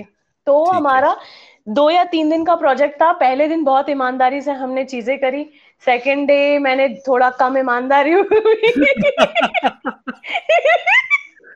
और थर्ड डे आते आते क्या हुआ कि हमारे बीच में एक हाँ दोस्त का घर था, 7 नंबर भोपाल में। हाँ हम पेड़ गिनने नहीं गए, हम 7 नंबर घर में बैठ गए, और वहां पर हमने पेड़ों को मन से लिख लिया, क्योंकि आदत हो गई थी चिनार और कमला और दूसरे पार्कों में कितना था। तो एक हमने ऐसे ही मन मन में डाटा बना लिया कि यहाँ पे इतने तो होंगे यार, देख लिया, ये खत्म चीज। 2 दिन का एक्सपीरियंस काम आ गया। 2 दिन की ईमानदारी काम आ गई। राइट। तो फिर हाँ हम लोगों ने ना वहां पे सर के सामने वो रिपोर्ट दी, और सर ने हमको ऐसे देखा कि कितने मूर्ख हैं इन लोगों ने पेड़ भी गिन के आए। मतलब एक्चुअली में सर ने हमको जस्ट, मुझे अब लगता है, अब मैं यहाँ इस स्टेज पर आई हूँ ना अमित, तो मुझे हाँ लगता है कि शास्त्री सर ने पता हमको, क्योंकि मैं और जसवंत दोनों नए नए आए थे भोपाल शहर में, हाँ। उन्होंने हमें भोपाल घूमने को ये बता दिया था कि क्या चीजें हैं, ऑब्जर्वेशन करने के लिए भेजा था। और राइट। ये जो है ना, छोटी सी मेहनत देख रहे थे कि कौन किस तरह से मेहनत करेगा।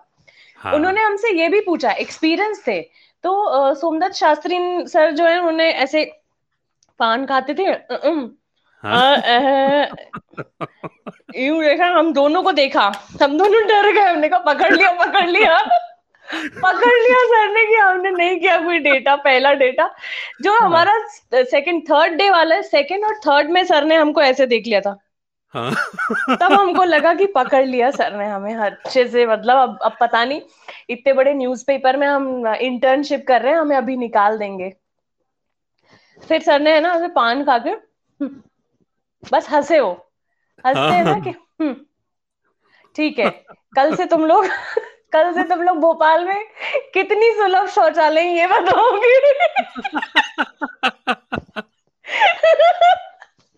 नया टास्क। तो हमने कहा अच्छा हाँ, सुलभ शौचालय, बिल्कुल बिल्कुल। तो हाँ तब स्वच्छता का इतना था नहीं, लेकिन हाँ हम लोग न्यू मार्केट, 10 नंबर, हर जगह की सुलभ शौचालय का पता रहता था कि कहाँ पर सुलभ शौचालय। तो उन्होंने हम्म। हमें छोटी छोटी चीजों का ये इंटर्नशिप दी, और ये पता करवाया कि हम भोपाल को भी जान जाएं, और कहाँ ये, इन्हीं पर तो मुद्दे बनते हैं ना, सही बात पर्यावरण है। का मुद्दा बनता है, शौचालयों का मुद्दा बनता है, सड़कों का। उन्होंने तो बोला कि कौन सी सड़क, ये अब सड़क नापो, कुछ दिन बाद उन्होंने सड़क नापने को बोला कि कहाँ गड्ढे हैं कहाँ नहीं है। तो ऐसे मैंने वो इंटर्नशिप करी, और उसमें मुझे बहुत सारी चीजें पता चली। 1 महीने के बाद शायद एक हमारी एक सीनियर प्रीति मैम थी, उनके साथ फिर उन्होंने एक मुझे कहा कि अनादि के साथ मिलके, अनादि तुम इनको असिस्ट करके स्टोरी करो। देन फिर वहां पे एक बाय लाइन आई, वो उस दिन अलग ही दुनिया थी, वो अभी भी रखी हुई है बाय लाइन आना। और सारे जो मेरे सीनियर सर थे उनको भी खुशी हुई, सर को भी अच्छा लगा। हालांकि वो बाय लाइन में अभी भी बताऊं तो बहुत ईमानदार वैसा नहीं था, उन्होंने बस मुझे एक रिवॉर्ड दिया था कि मैंने इतनी मेहनत से 1 महीने जो सिंसियरली काम किया, वो उन्होंने रिवॉर्ड दिया था वहां पे मुझे बस। तो ये छोटी छोटी चीजें, उसमें बहुत सारी मेहनत, मुझे तो अभी हो सकता है कि हम बात करने के बाद जब फ्री हो तब लगे कि अरे ये चीज भी तो थी, ये भी तो थी, क्योंकि रील घूमती है पीछे पास्ट की तरफ। तो ये हुआ था। उसके बाद फिर मैंने न्यूज एंकरिंग वगैरह करी, पर मजा नहीं आया था। तो फिर रेडियो का जब चांस मिला और रेडियो में जब ऑडिशंस हुए, तो मुझे लगा कि ये इसमें करना चाहिए, ये बेस्ट है, ये फ्री है, ये इसमें मैं बात कर पाऊंगी अपने बारे में और चीजों के बारे में।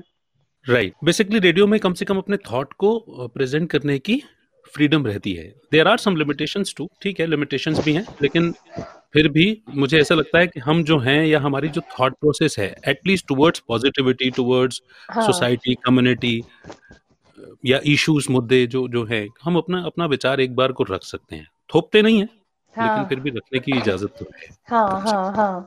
बहुत अच्छा। यहाँ तक की जर्नी इतनी आसान तो नहीं रही है, खुद से जूझना, खुद की पर्सनालिटी को चेंज एक्सेप्ट करना, हाँ। करके, और घिसना भी। हाँ, उसमें जाना।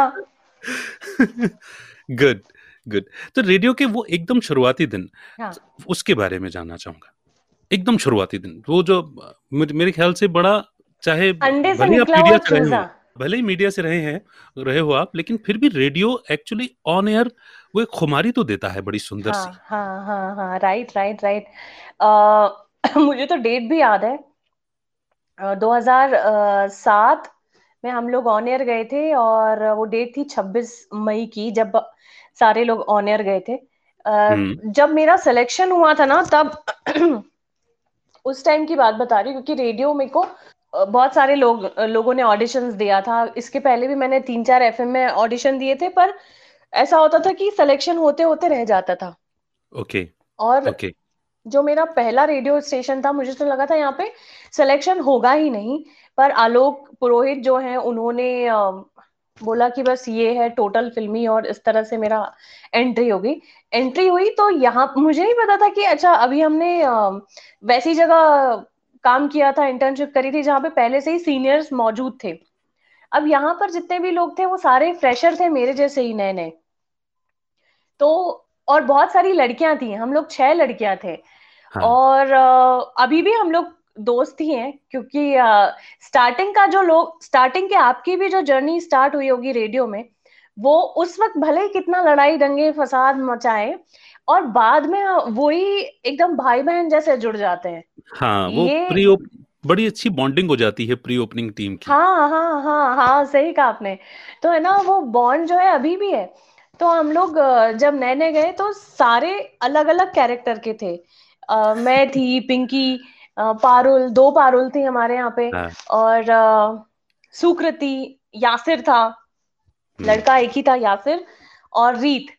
तो वो सब अलग अलग, जैसे ऐसा लग रहा था कि मैं कुंडली देखती हूँ ना, तो हाँ, मुझे ऐसा लगता है कि कुंडली के अलग अलग 9 ग्रह जो हैं, अलग अलग कैरेक्टर के, सब यहाँ पे मौजूद हो गए, यहाँ पे सब बैठ गए।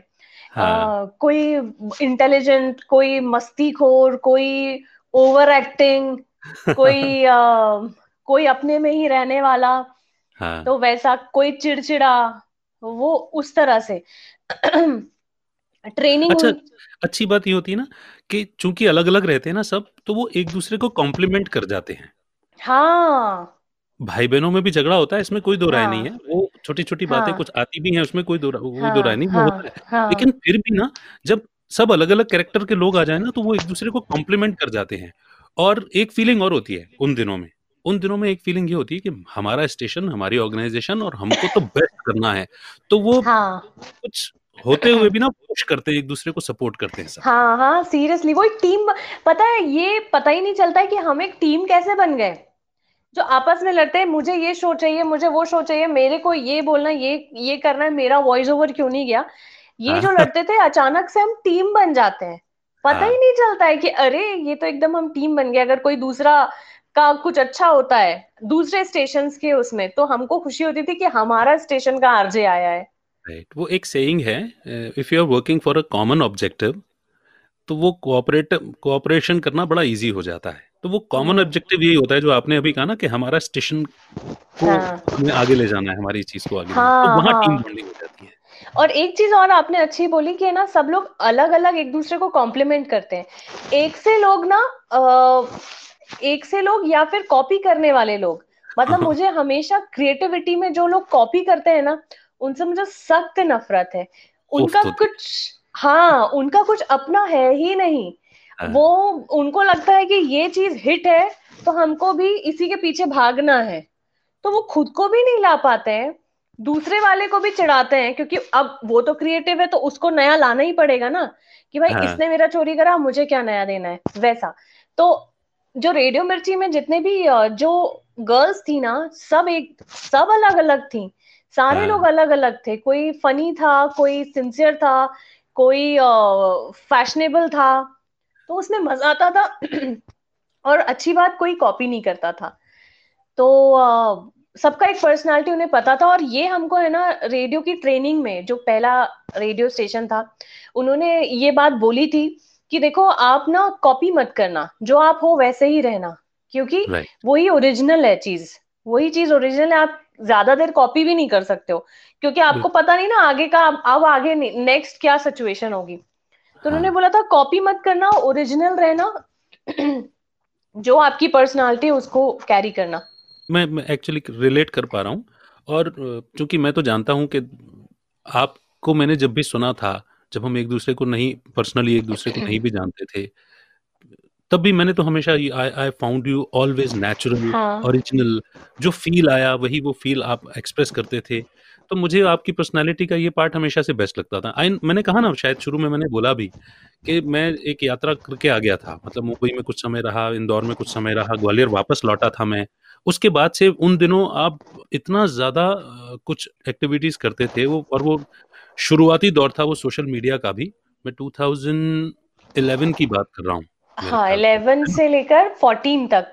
हाँ, तो वो इतना अग्रेसिव चलता था आपका रेडियो। मैं कहता था यार, ये कितनी गजब की लड़की है। और एक्सप्रेशन बड़े वो गजब के हुआ करते थे। खैर, आपने सोशल मीडिया, हम मुझे लगता है कि उस दौरान में सबसे पहले किया। इतना वीडियोस वगैरह और ये सारी चीजें तो बहुत बाद में आई हैं। आपने काफी पहले उसको इनिशिएट कर दिया था। हाँ राइट। मैं ऑब्जर्व करता था, वो ओरिजिनलिटी आपकी है। ट्रेनिंग ना बड़ा इंपॉर्टेंट एस्पेक्ट होती है किसी भी रेडियो जॉकी के लिए। हाँ हाँ। मुझे ऐसा लगता है कि हम, जैसे वो कहते हैं ना, वो गए कुछ और अंदर टनल में और निकले कुछ और। हाँ सच में। तो इतना गजब का ट्रांसफॉर्मेशन हो जाता है। वो ट्रांसफॉर्मेशन कुछ याद है आपको, क्विक ट्रांसफॉर्मेशन, जो आपने रेडियो में आके एकदम से महसूस किया हो, और आपको लगा हो कि मैंने बहुत अच्छी लाइन चुनी, जर्नलिज्म में आई और मुझे अब रेडियो मिला, एंड मैं अब ये हूँ, आज मैं ये परिवर्तित हो गई हूँ। बिल्कुल। पहले अगर मैं अपनी कोई बात कहती थी ना, तो उसे बहुत घुमा फिरा के और लंबी बात कहती थी। हाँ और किसी को बहुत लंबा सुनने की आदत नहीं है, किसी को भी। हम हाँ। सब उसमें वो हो जाते हैं कि यार ठीक है, हम समझ गए वाली सिचुएशन आती है। तो एक तो मैंने रेडियो से ये सीखा कि हमको जब ट्रेनिंग दी तो यही बताया था कि किसी को इंटरेस्ट नहीं है बहुत ज्यादा लंबा सुनने में। तो बात ना क्रिस्प रखना अपनी, जो भी हो क्रिस वो तुरंत उस क्रीम हो, जो भी बात कहना चाहो वो उस टॉपिक में हो, और वो कहकर तुम निकल जाओ, उसमें अपनी अपनी चीज टेक क्या है वो देकर निकल जाओ। लेकिन ये नहीं कि यहाँ ये हुआ, फिर मैं तो पहाड़ पे चढ़ गई, फिर पहाड़ पे दो बकरी ने एक के सिंग, ऐसा नहीं बताना है। हाँ हाँ हाँ। छोटी छोटी बात पे वो रेडियो का जो मीडियम है, और रेडियो ही नहीं, बहुत सारे हम सब लोग अब फास्ट दुनिया में आ गए, फास्ट फूड वाली दुनिया में आ गए। अब तो 3 सेकंड और 5 सेकंड भी बड़े मैटर कर जाते हैं शुरू के। हाँ हाँ राइट। और एक अब्राहम लिंकन जो है, उन्होंने भी एक बहुत अच्छी बात बोली थी कि अगर आपको किसी ने उनको स्पीच के लिए बुलाया हम्म। कि आपको स्पीच पे आना है, उन्होंने कहा कितने कितने देर बोलना है मुझे। तो बोले आपको जितना देर बोलना है। तो बोले नहीं, बताओ 1 घंटे बोलना है, आधा घंटे बोलना है, 10 मिनट या 1 मिनट बोलना है। तो वाओ। बोले कि आपको जितना भी बोलना है। बोले नहीं, अगर मुझे 1 घंटे बोलना है तो मैं उस 1 घंटे का कंटेंट तैयार करूंगा। बिल्कुल लेकिन ठीक। अगर मुझे 1 मिनट बोलना है और मुझे मौका मिला है 1 मिनट बोलने का ना, तो उसका कंटेंट भी वो 1 घंटे के बराबर हो। तो वो ऐसे, बहुत तो वैसे हम लोगों को भी सिखाया कि अगर आप 50 सेकंड या 1 मिनट बोल रहे हो, तो उसका जो कंटेंट है वो ऐसा हो कि पूरी न्यूज पढ़ ली हो आपने, पूरी न्यूज देख ली हो आपने। और वो वैसा लगे जैसे कि किसी दोस्त ने बताया, ऐसा भी नहीं लगे कि किसी न्यूज एंकर ने बताया है। तो राइट। रेडियो ने बहुत वैसा सिखाया कि नेचुरली आप किसी चीज को कितने शॉर्ट एंड क्रिस्प में बोल देते हो, क्रिस्प उसमें बोल देते हो। और दूसरी बात, फिल्टर चीजें करना। ऑन एयर तो मैं काफी फिल्टर में ही, काफी क्या पूरी फिल्टर हूँ, ऑफ एयर थोड़ी फिल्टर मेरा हट जाता है। जो कि मुझे लगता है कि उसमें भी मैं कहूंगी कि आइंस्टीन जो है ना, आइंस्टीन उनका कहना था, या हम सबको पता है कि हमारे दो ब्रेन है, हाँ हाँ लेफ्ट और राइट। तो आइंस्टीन या दूसरे जितने भी हम क्रिएटिव लोग जो होते हैं ना, उनको अपनी क्रिएटिविटी निकालने के लिए अ, अगर कुछ चीजें चाहिए तो आपको दूसरे ब्रेन को भी है ना थोड़ा सा हैप्पी करना पड़ता है। वो कुछ भी हो सकता है, वो पियानो बजाना हो सकता है, वो गाना हो सकता है, वो टीवी का कोई सीरियल देखना हो सकता है, या आप है ना, क्योंकि आपने इतनी बंदिश फिल्टर बातें कर ली हैं, तो फिल्टर हटा के बात करना हो जाता है। हम्म। तो अनफिल्टर बातें करना, तो वो आपको ताकत दे देता है ऑन एयर जाने में या क्रिएटिव चीजें करने में। तो रेडियो हाँ ने ये भी सिखाया कि भाई फिल्टर कैसे रहते हैं, फिल्टर बातें कैसे करते हैं। तीसरी चीज और अच्छी सिखाई है रेडियो ने कि छोटी छोटी बातों पे भी लोग पकड़ के बात कर लेते हैं। तो हाँ। आप कैसी बात कह रहे हो सामने, वो भी बहुत ज्यादा मैटर करता है। मतलब कंट्रोवर्सी बात नहीं करनी है, और अगर कर भी रहे हो तो उससे कैसे बचते हुए आप अपनी बात निकल जाओ। राइट वो भी राइट। रेडियो ने सिखाया है, उस चीज को भी सिखाया है। छोटी छोटी चीज सिखाया, तो पूरा मतलब हमने अपनी जिंदगी दे दी रेडियो को। बहुत सारे जितने भी लोग हैं, चाहे आप हो या टीना हो या मैं हूँ, हम लोगों ने अपनी जिंदगी दे दी है। हम अब रेडियो, मतलब ऐसा है कि रेडियो हमारे अंदर घुल गया है। हाँ हाँ हाँ। और भी बहुत सारे लोगों को हम देखते हैं तो, और रेडियो अगर जरा भी बिगड़ता है या थोड़ा सा हिलता जरजराता है, तो हमको तकलीफ होती है।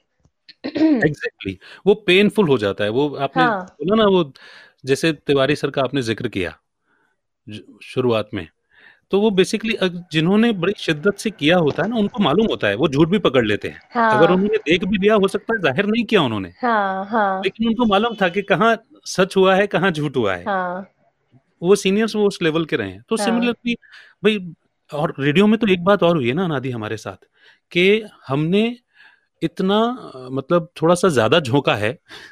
मैं कई बार ये कहता हूं कि हमने एक दिन में कई बार 2 दिन का और 3 दिन का और कई महीनों का रेडियो भी किया है। हाँ हाँ राइट। तो उस लिहाज से ना थोड़ा सा एक्सपीरियंस हमें प्लस भी मिल गया। हाँ हाँ हाँ, सच में सच में। तो जैसे कि अगर अभी हम देखें तो अब ना रेडियो के साथ साथ दूसरी एक और ट्रैक आता है कि डिजिटल कितना अच्छे हो। तो जो भी नए आरजेज आते हैं ना, उन उन लोग रेडियो में काम कर रहे हैं, अच्छा भी कर रहे हैं, लेकिन उनका एक दूसरा मतलब उनका ध्यान भटक जाता है। हाँ डिजिटली भी उनको आना ही आना है, वो चीज हो जाती है। और हम लोगों ने इतना फोकस करा है ना रेडियो को कि अभी भी मैं तो बोल रही हूँ, मुझे अभी भी कच्चा रेडियो आता है। और हर दिन नर्वस हो जाती हूँ कि पहली लिंक में लूं, और लोग जो सुन रहे हैं तो मुझे इस टाइम क्या सुन रहे होंगे, तो पहली लिंक में भी नर्वस अभी भी हो जाती हूँ मैं तो, कि क्या बोलूं मैं। मैं अब एक अपना एक एक्सपीरियंस शेयर करता हूँ आपके साथ। कल भी जब हमारी बात हो रही थी, तो शायद कल की बात है, आज की बात है, आपने कहा कि आप नर्वस हो रहे हो कि क्या हाँ बात करेंगे, हाँ कैसे करेंगे। तो ना ये मेरे साथ भी होता था। मैं एक एक किस्सा शेयर कर रहा हूँ आपके साथ में। मैं जब भी बचपन में स्टेज पर गाना गाने जाऊं, मैं बड़ा इंट्रोवर्ट था पहले। तो हाँ मैं ऐसे खड़े हाँ होकर के सीधा ऐसा माइक पकड़ करके ऐसे हाँ गाना गा दिया हाँ करता था। फिर धीरे धीरे थोड़ा सा परफॉर्मेंस और कनेक्ट बनाने वाली बात आती ना, कि भाई आप हाँ स्टेज पर हो तो ऑडियंस के साथ कनेक्ट तो बिठाओ। हाँ तो धीरे धीरे वो भी करना होता था। लेकिन अच्छा, मुझे मालूम है कि मैं जो गाना गा रहा हूँ वो तो उसमें ईश्वर की कृपा से मैं ठीक ठाक हूँ, हाँ मैं गा हाँ लूंगा। लेकिन हाँ फिर भी जो घबराहट और नर्वसनेस थी, ये जाती नहीं थी। तो अब एक रास्ता तो बड़ा हर किसी के पास होता ही है, कि वो ऊपर वाले को सौंपे और जाए। हाँ इसमें तो कोई दो राय नहीं है, हाँ ये तो हम करते ही आए हैं। हाँ फिर मैंने ना, मुझे वो व्यक्ति तो याद नहीं है कि किसका स्टेटमेंट था, but I read a very beautiful line that nervousness shows your involvement in the matter. Wow. यानी कि आपकी जो नर्वसनेस है, आप अपनी प्रस्तुति में या अपने काम में कितने इन्वॉल्व्ड हैं, कितना उसको शिद्दत से लेते हैं, ये तो उसको दिखाता है। तो नर्वसनेस ये आपका वो डर नहीं है, ये थोड़ी सी हिचक है कि कहीं मैं जो चीज करने जा रहा हूं मैं उसके साथ न्याय कर पाऊंगा या नहीं, या उसको सम्मान कर पाऊंगा या नहीं कर पाऊंगा। तो जब मैंने ये लाइन पढ़ी ना, तो मुझे ये तो मैंने ना वो जो डर वाला परसेंटेज थोड़ा सा हावी होता था ना, मैंने उसको उड़ा दिया अपनी लाइफ से। मैंने कहा हाँ, मैं सिर्फ सीरियस हूं अपने काम के प्रति, और ये वही नर्वसनेस है कि मुझे अच्छा करना है। बहुत अच्छी बात बोली। और मुझे लगता है जितने लोग सुन रहे हैं ना, क्योंकि हम सब अपने अपने काम में कहीं ना कहीं नर्वस होते हैं, हाँ तो उनको भी एक जैसे रोशन है, हाँ रोशन सुन रहा होगा, वो बाद हाँ। में बोलेगा कि ये बहुत अच्छी बात बोली, नर्वसनेस वाली जो आपने बात कही है। मतलब एक मैंने अच्छी सीख है ये। इसलिए मुझे याद आया, क्योंकि आप कल कल आपने भी नर्वसनेस का जिक्र किया, और अभी भी आपने बोला कि नर्वसनेस होती थी, तो मुझे लगा कि इस बात का जिक्र करना चाहिए। अच्छा, मैं ना जर्नी को थोड़ा सा पॉज देते हुए थोड़ा सा जंप करना चाहूंगा, बिकॉज हाँ। I have seen your emotional aspect as well. मुझे याद है कि जब हम साथ में काम करते थे, एक बच्ची आपके पास आई थी, उसका भाई कहीं मिसिंग हो गया था और उसे कोई कनेक्ट नहीं मिल रहा था। और मुझे याद आता है कि उस दिन हमने पूरा शो जो है वो उसको डेडिकेट किया था कि किसी तरह से इसकी हेल्प हो जाए।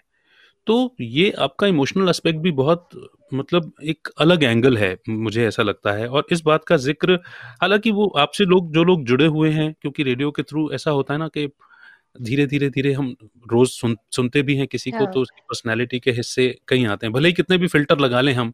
लेकिन सोशल मीडिया पे भी लाइफ हमारी थोड़ी सी पब्लिक हो ही जाती है, तो हाँ। लोगों को हाँ। पता रहता है कि भाई मैं ये एनिमल लवर भी है, ये सोशल एक्टिविटीज में भी इन्वॉल्व है। और इस तरह का शो तो ये क्लियरली बताता है, इतना इन्वॉल्वमेंट ये बताता है that you are so much connected with और पहले से कभी जानते भी नहीं होगे आप उस लड़की को। हम्म।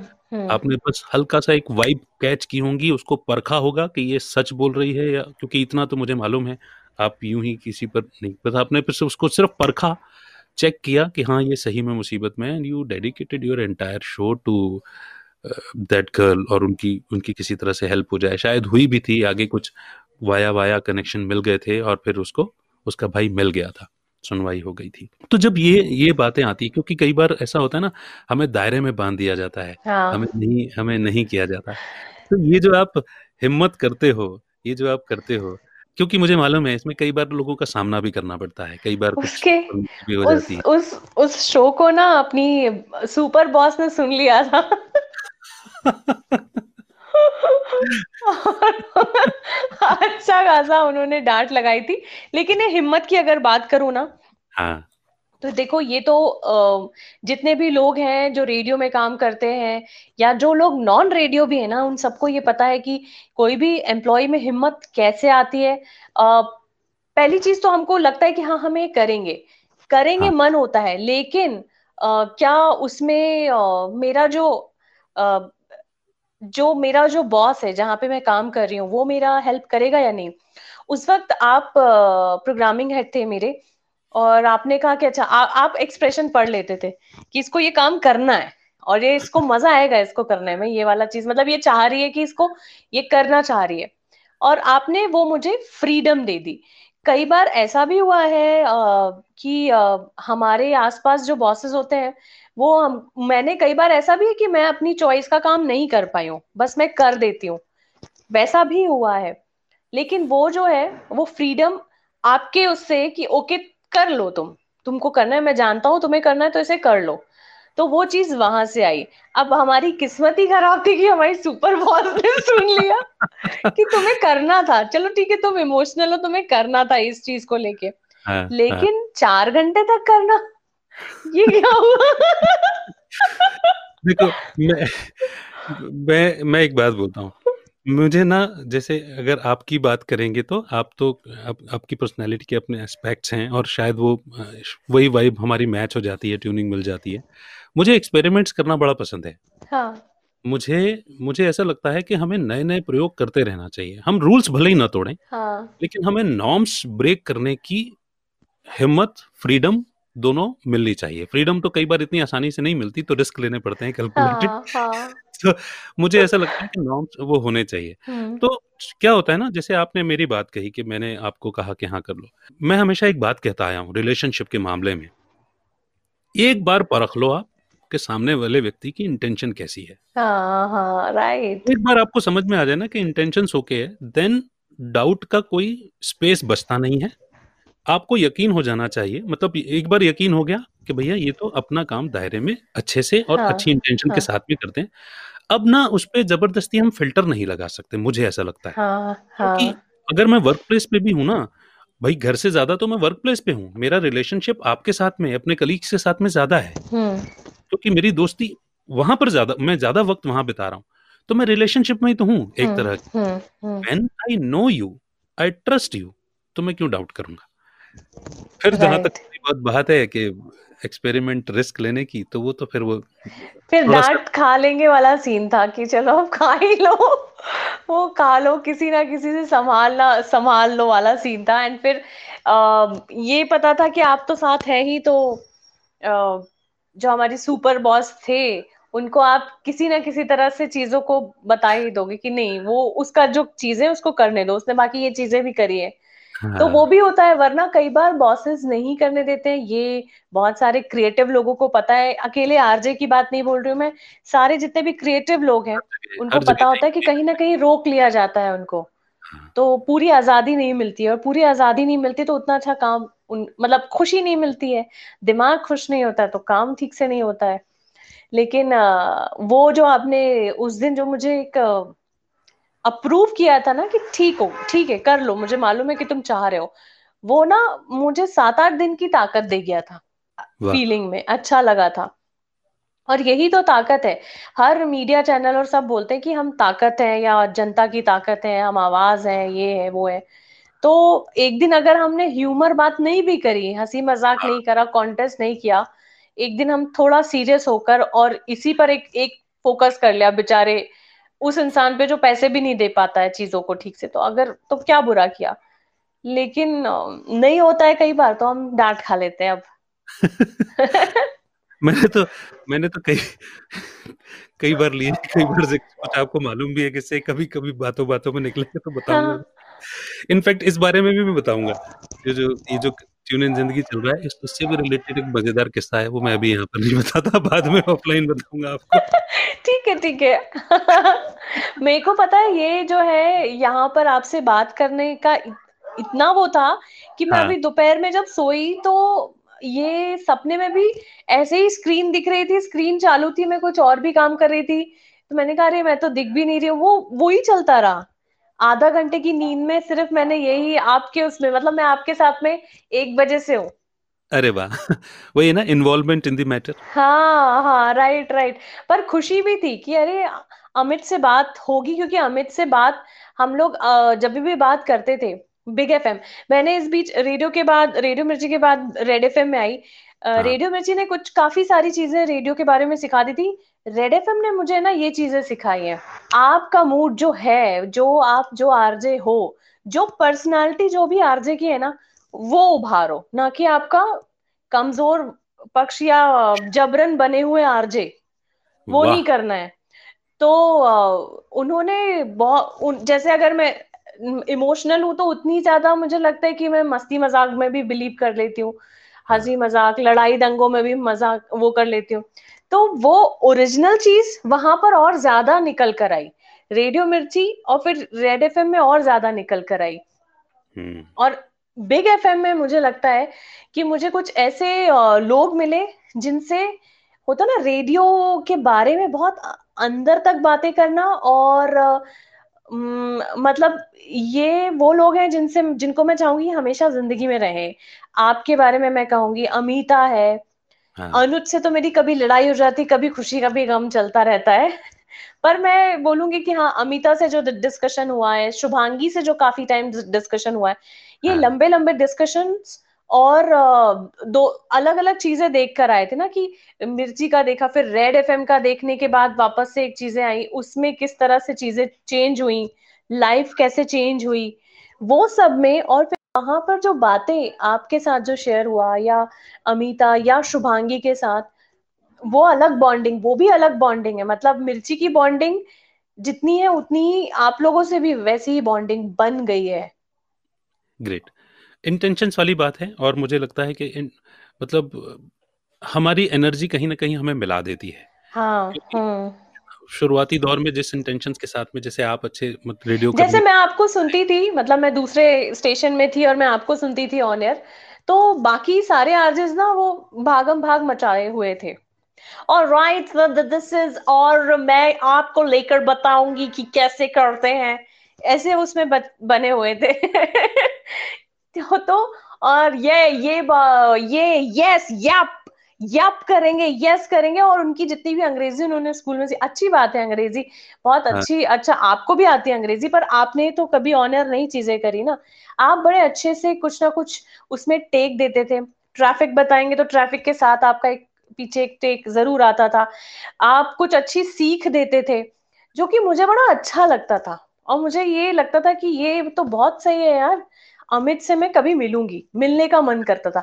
और आरजे हुए जब मिलने का मन करे ना जिससे, कि ये मुझे इससे मिलना चाहिए, तो वो फीलिंग थी कि मुझे कहीं ना कहीं आपसे मिलने का मन था। वाह, फिर यहाँ पे आना हो गया इस तरह से। I am obliged. और मैं सुनती थी, घर जाती थी तो मैं ये सुनती थी आपका शो, कि इनकी एक आध लिंक तो मैं सुन लूंगी, क्योंकि वो हाँ, एक लिंक में भी कुछ सीख मिल जाती थी। अरे वाह, और वो चीज अच्छा लगता है, वो ही चीज अच्छी लगती है हमको। मतलब नहीं है पहली बात तो आरजे सेलिब्रिटी है ही नहीं, सही बात है। सेलिब्रिटी सॉन्ग्स हैं रेडियो के। तो वो चीज और नहीं जब समझे। हाँ। तो वो क्या होता है, कई बार हम रेडियो में आरजे को सुनते तो वो लगता है कि यार नहीं, हम ये इसको नहीं सुन रहे, हमको कुछ चाहिए, हमको कुछ, मैं घर जा रही हूँ तो मुझे कुछ ऐसा चाहिए जिसमें मुझे मजा आ जाए। तो वो चीज मुझे आपसे कईयों बार मिली है। देखो कितना मतलब मैच कर रहे हैं ना, मैं ग्वालियर से कहाँ आपको प्रेस किया करता था, आपको देख करके, आपके हाँ। एक्शन, और आपको जब कभी रेडियो पे सुनता था तो मैं कहता था हाँ। कितना नेचुरल टेक है, कितनी नेचुरल बात कही है उसने, ये फील किया न्यू मार्केट के बारे में और ये बात बोल दी। उसको आज ये फील हुआ इस चीज के बारे में, शहर में ये हुआ और उन्हें ये बात बोल दी। तो मैं इधर आपको सुनते हुए प्रेस करता था, मुझे लगता था कि यार कभी, और मैंने मेरा आपका पहला इंटरेक्शन तो मैंने बताया ना, कि कितना कॉन्फिडेंट वे था वो, जो आपने वो माधुरी दीक्षित से इंटरेक्ट किया था उस दौर में, जो आपने पहली बार। बोला वाइब मिलते हैं, वो ही हुआ है।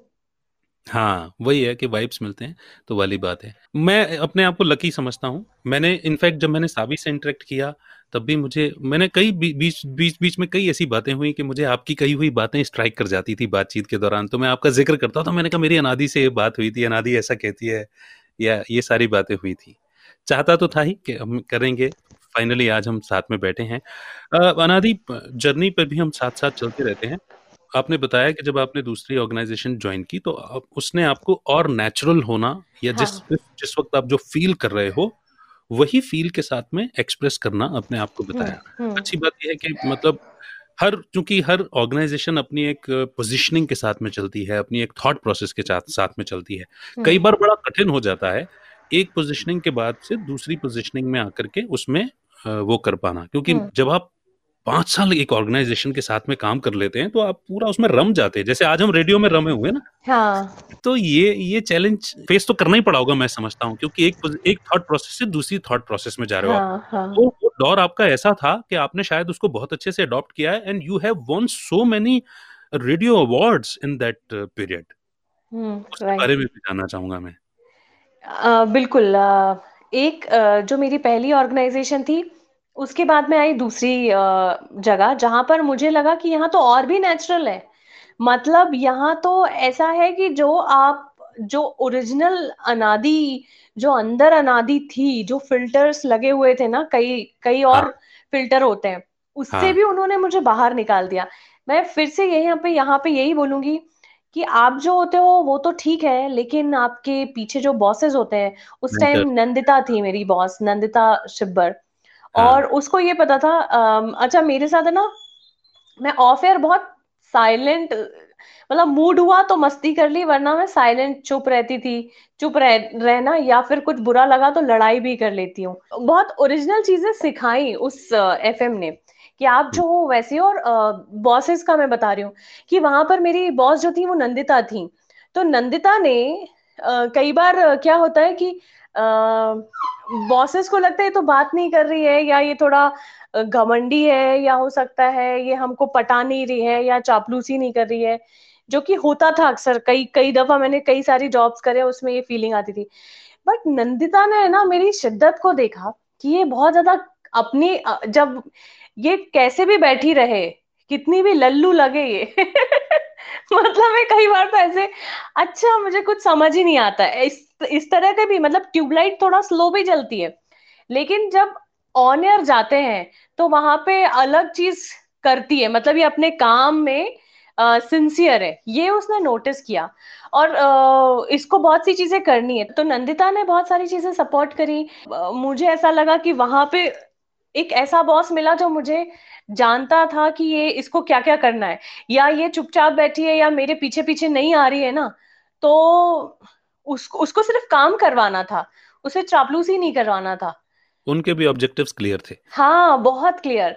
तो नंदिता ने मुझे बहुत एक अनादि और एक दूसरी अनादि से मिलवा दिया कि वाह। ये कर सकती है। दूसरी बात उनका ये भी था कि ये कर लेगी।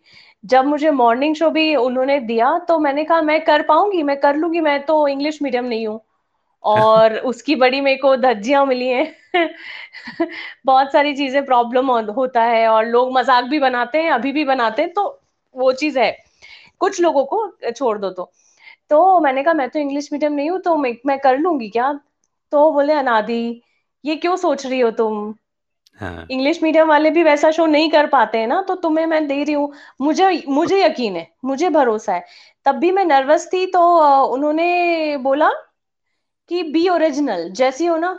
और उस वक्त तो मैं बहुत ही वो हो जाती थी, बी ओरिजिनल भी जस्ट फन के लिए उन्होंने कहा बी ओरिजिनल, तो मैंने कहा इसका हिंदी में क्या होगा, मस्ती में।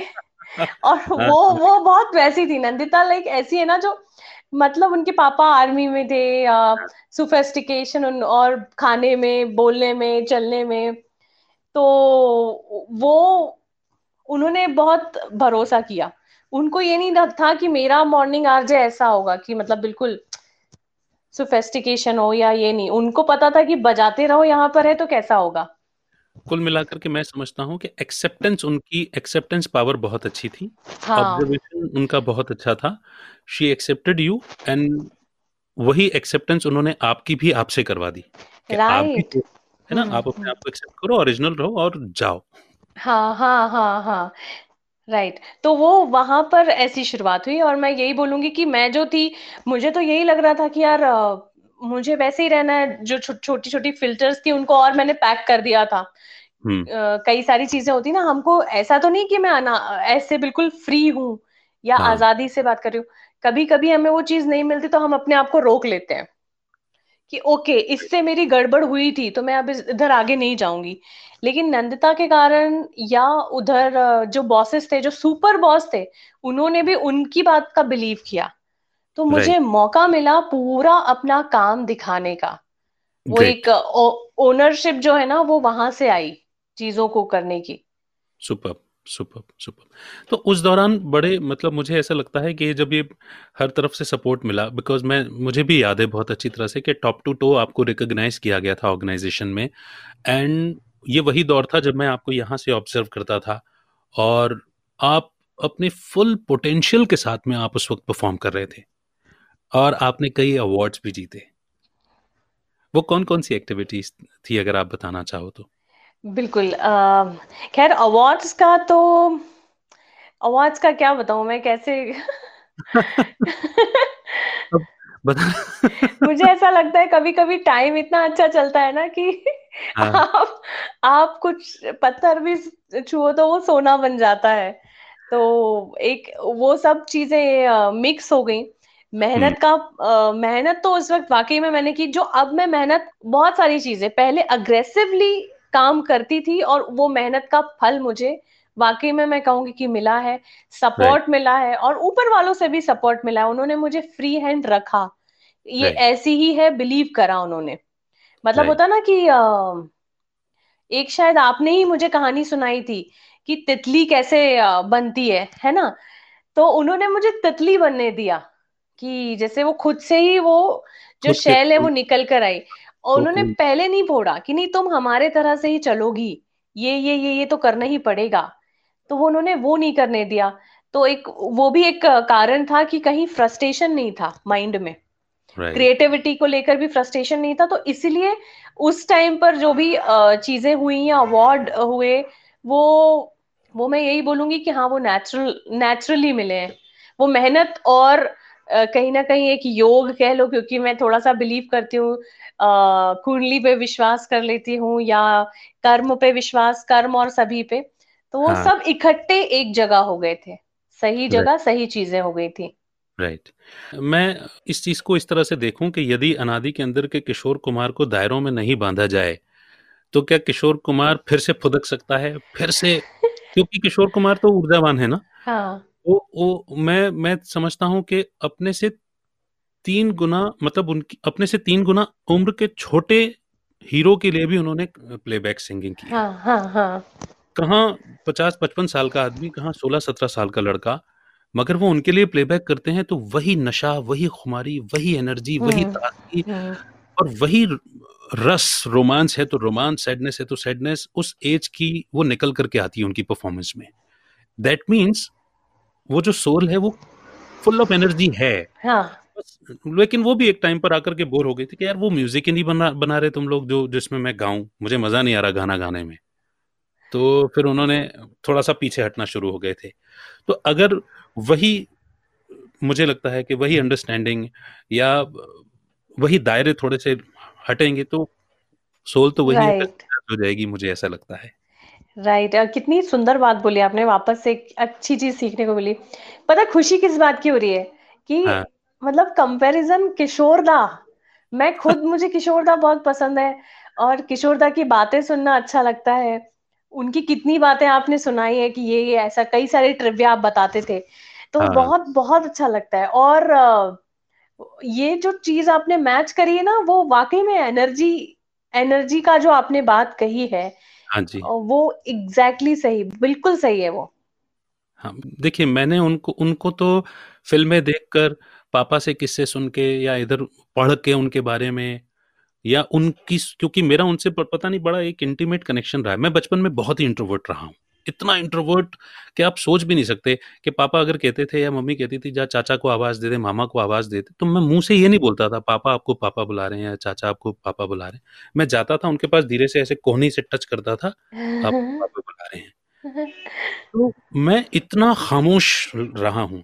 लेकिन मुझे अगर किसी ने बहुत ज़्यादा टच किया, हाँ। तो वो किशोरदा थे, वो पर्दे पर आते थे और मेरे अंदर का रोम-रोम खिल जाता था। हम्म।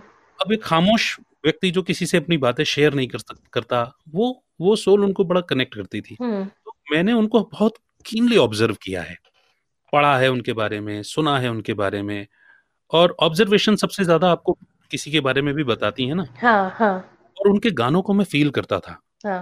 मैं पूरा इमेजिन करता था कि अगर ये सोल, मतलब ये इस वक़्त गा रहे हैं, तो इनका मुँह कैसा चल रहा होगा, या ये किस मिजाज में गा रहे होंगे या कैसे कर रहे होंगे। तो मुझे ऐसा लगता है कि मैंने उनको बहुत ज़्यादा ऑब्ज़र्व किया है। और सिमिलरली जब आप किसी को इतना ऑब्ज़र्व कर लेते हो और आपके सामने कोई दूसरा शख्स आए और उसकी वही हरकतें आपको दिखें, तो आपको साफ पता चलता है ये तो वैसी है, इसके अंदर किशोरदा का ये अंग है। तो मैं, मतलब कोई अतिशयोक्ति नहीं कर रहा हूँ। मैंने जो फ़ील किया है नेचुरली, मैं वही आपके सामने बता रहा हूँ। मुझे आज भी मालूम है कि मैंने जो शुरुआती किस्से रखे, बहुत कम बातें हैं। बहुत सारी ऐसी बातें हैं जो मैंने आपकी ऑब्ज़र्व की हैं। अगर आप करने पर आते हैं तो फिर आप कुछ नहीं देखते। दिन-रात किससे मिलना है, किससे नहीं मिलना, क्या बाउंड्रीज़ हैं, कुछ नहीं। आप तो अपना काम करते चले जाते हैं।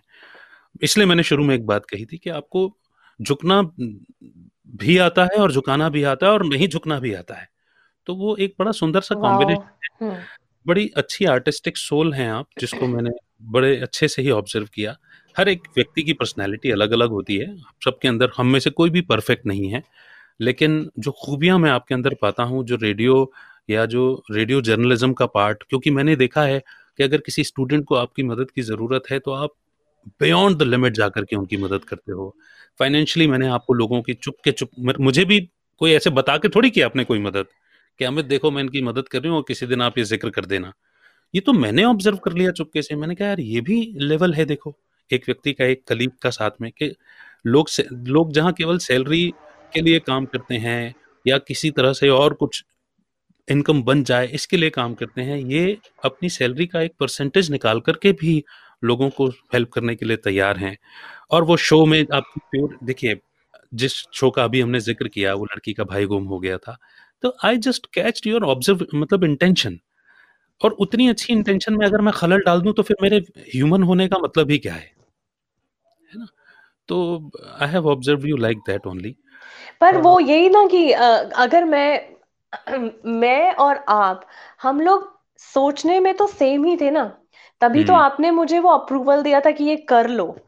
कई लोग इमोशन वाला पार्ट सोचते ही नहीं है। ये आपने भी कई बार महसूस किया होगा कि यार जो हम सोच रहे हैं वो ये तो सोच ही नहीं रहा है। तो वहां पर भी बहुत प्रॉब्लम आता है। और क्रिएटिव जो लोग होते हैं ना, अंदर से सेंसिटिव बहुत होते हैं, इमोशनल और सेंसिटिव। उनको राइट। जरा सा आप बोल दो कि यार ये तेरा आवाज कैसा गया, ये अच्छी नहीं लग रही है, अच्छी लिंक नहीं गई है, तो आपने जो 5 बातें बोली होंगी या 5 लोगों ने आपकी तारीफ करी होगी, वो साइड में हो जाती है। वो एक जो वो बुराई है वो छू जाती वो है दिल को। हाँ, कई बार ऐसा होता है। सेंसिटिव हो जाते हैं हम लोग बहुत। पर मुझे यहाँ ये लगता है ना अनादि, अगर हमने रेडियो किया है तो radio is all about connect. हाँ। Connect is all about emotions.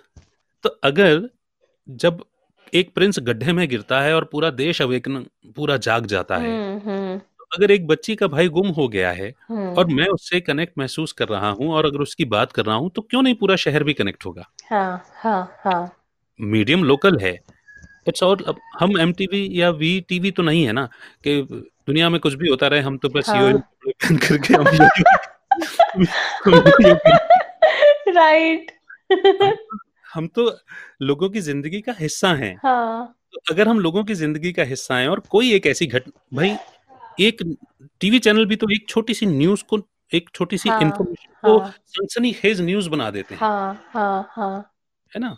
वो सनसनी पैदा करते हैं, हम हम्म। इमोशनल कनेक्ट एस्टेब्लिश हाँ करते हैं। हाँ ये अगर उस किस्से की बात की जाए या उस सोच की या उस इंटेंशन की बात की जाए, तो मुझे उसमें रेडियो ही दिखाई देता है। एंड जैसा मैं हमेशा कहता हूँ कि radio is replica of life. हाँ। तो लाइफ भी रेडियो ही है और रेडियो भी लाइफ ही है, तो हम कोई बहुत ज्यादा जुदा नहीं है इन चीजों से। तो मुझे लगता है कि ये बड़ी अच्छी बातें हैं। अब आपको कई बार गुस्सा आता है बहुत ज्यादा जब आप स्टूडेंट्स को पढ़ते हुए पढ़ने से हाँ जी चुराते देखते हो या यूं फोटो खिंचाने के लिए हाँ। रेडियो में आने के लिए शिद्दत करते हो, हाँ, इंटर्न बन गए तो यूं बनाएंगे फोटो। हाँ। है ना, ये देखते हो, या बेसिक्स को बिल्कुल फॉलो करते हुए नहीं देखते और आप ये सोचते हो कि उनको मिल सब कुछ जाए और हम फॉलो कुछ नहीं करें। हम्म। तो वो गुस्सा बड़ा नेचुरल होता है। और मैं चाहूंगा, इस वक्त हम चूंकि डिस्कस कर ही रहे हैं रेडियो को, हमने शिद्दत से डिस्कस किया, हाँ through your journey we are understanding radio हाँ। बेसिकली। तो अब ये this is the time to say something clear about this thing. मतलब आप इस बारे में स्पष्टता से कहें कि रेडियो इस चीज के लिए नहीं है, हाँ राइट। रेडियो बटन ऑन करके बोलने के लिए। सच में, मतलब जो जैसे कि आपने स्टार्टिंग में कहा था कि हमने ये चप्पलें घिसी हैं हाँ इस जगह पे आने पे, और उसके बाद भी अगर देखा जाए ना, तो अभी भी हमको रेडियो हम समझ ही रहे हैं। अभी भी कुछ ना कुछ नई चीजें हमको लगता है, और कभी हमको लगता है यार ये मेरे को उस वक्त समझ नहीं आया जो अभी आया है हाँ रेडियो में। जैसे 2011 में जो मैंने रेडियो करा वो मेरे को अभी भी कच्चा लगता है, और हाँ 2014 का रेडियो भी मेरे को कच्चा लगता है, और 2019 वाला रेडियो भी कच्चा लगता है। मतलब कितना गुंजाइश है हमें खुद में सुधार करने की। अपने आप को परफेक्ट मानकर बैठ गए तो हाँ फिर तो आप आगे नहीं बढ़ोगे। और जो जो लोग रेडियो में आते हैं ना, उनको जो अभी देखते हैं रेडियो को, उनको लगता है सिर्फ ये ग्लैमर पार्ट है, हाँ और इनको सब चीज मिलती है, जैसे कि हीरो हीरोइन को सब मिलता है कि कपड़े भी मिल जाते हैं, स्पॉन्सर, सारी चीजें ये मिल जाती हैं। लेकिन ये हमारा काम है, और ये काम हमको ये ऐसा काम है जो हमको भी खुशी खुशी, हमें मजा आता है इस काम को करने में। तो राइट। लोगों को लगता है कि ये ना सिर्फ एंजॉय ही करते हैं। मैं कह नहीं पा रही हूँ वो चीज, शायद या नहीं, समझा नहीं पा रही हूँ। क्लियर हो रही है। मैं उसको और थोड़ा सा उसको क्लियर करता हूँ। लेकिन हाँ, मतलब मुझे मुझे ये गुस्सा आता है कि जो भी आप काम कर रहे हो, जो भी आपको अपॉर्चुनिटी मिली है, रेडियो में भी अपॉर्चुनिटी मिली है, तो सिर्फ अपनी अपॉर्चुनिटी मत निकालो उस रेडियो से।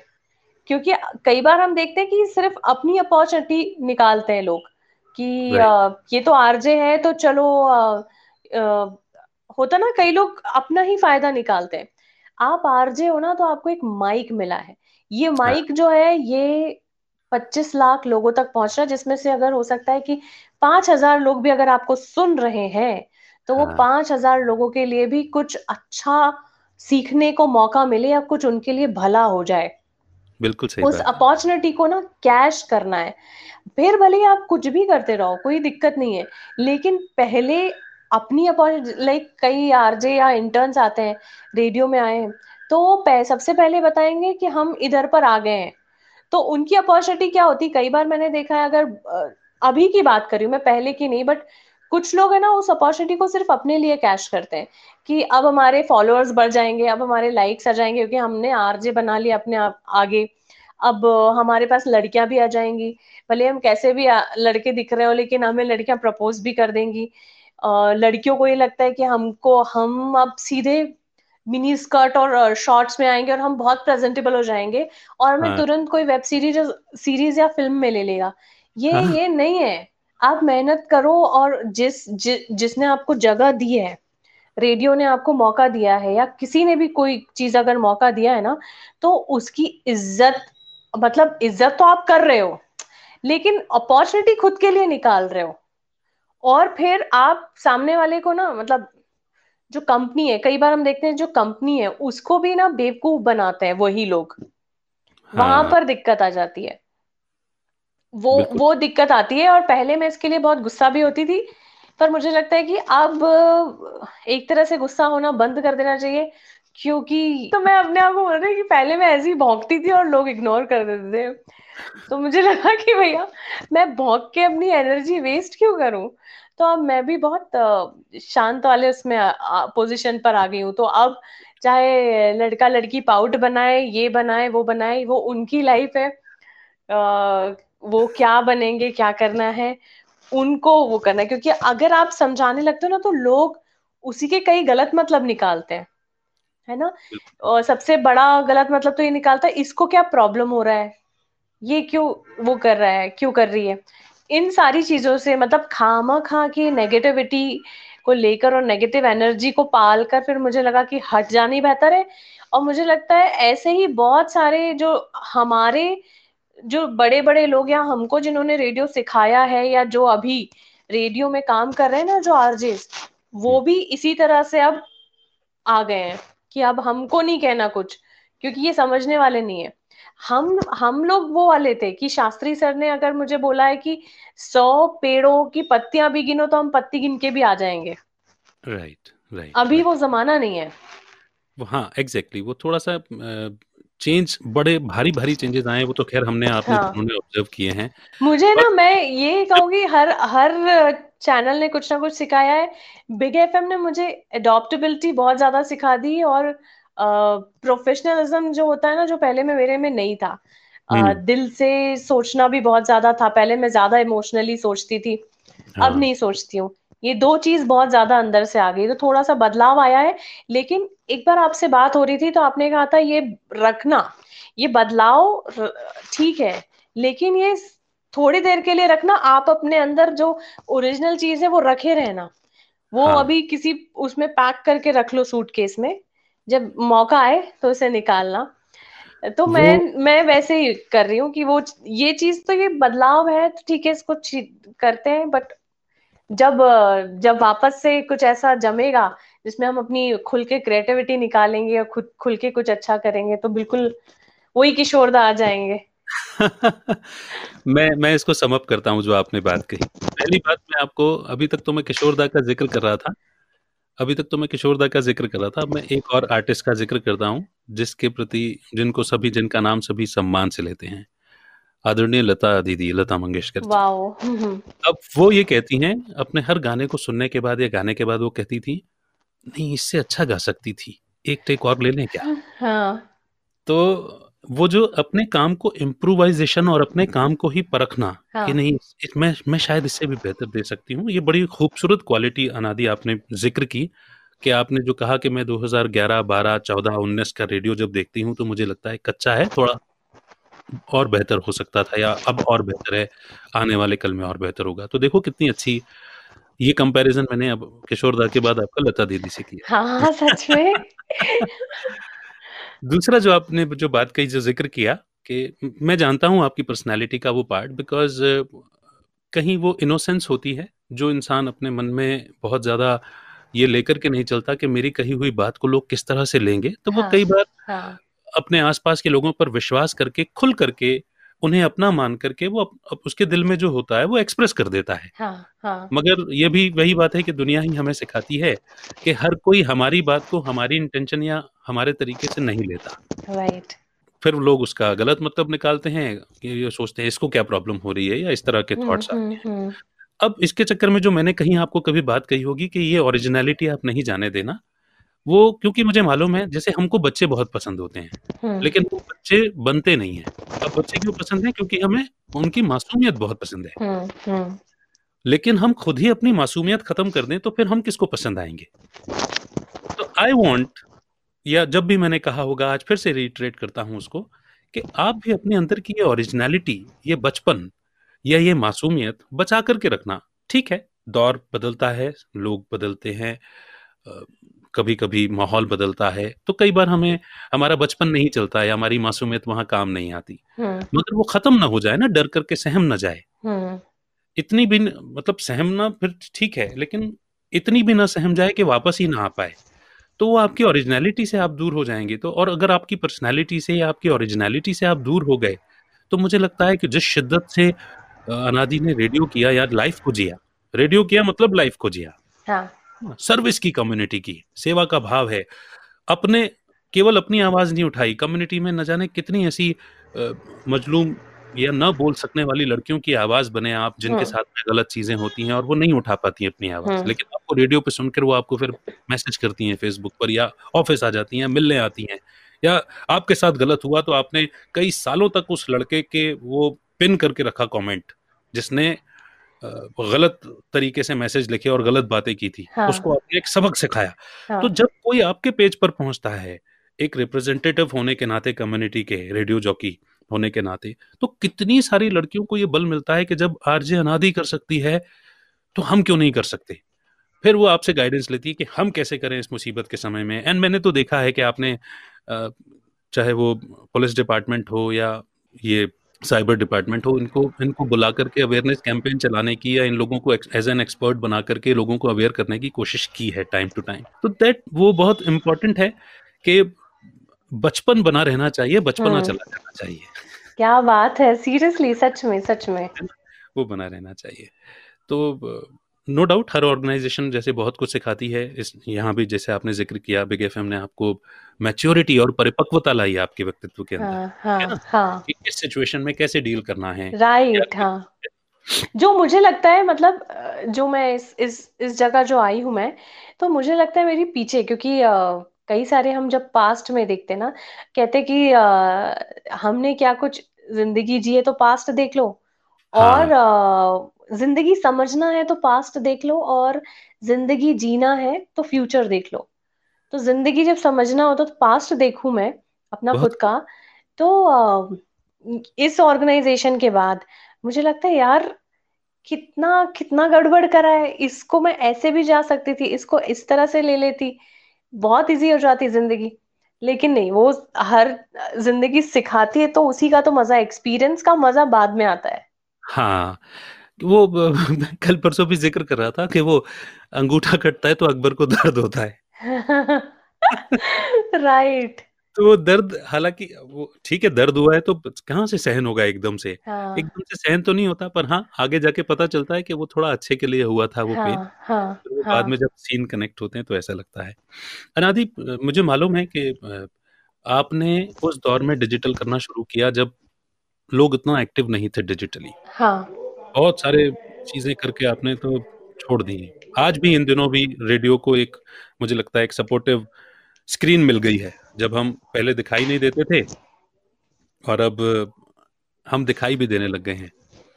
मतलब रेडियो को स्क्रीन मिल गई है, मैं ऐसे ही कहता हूँ।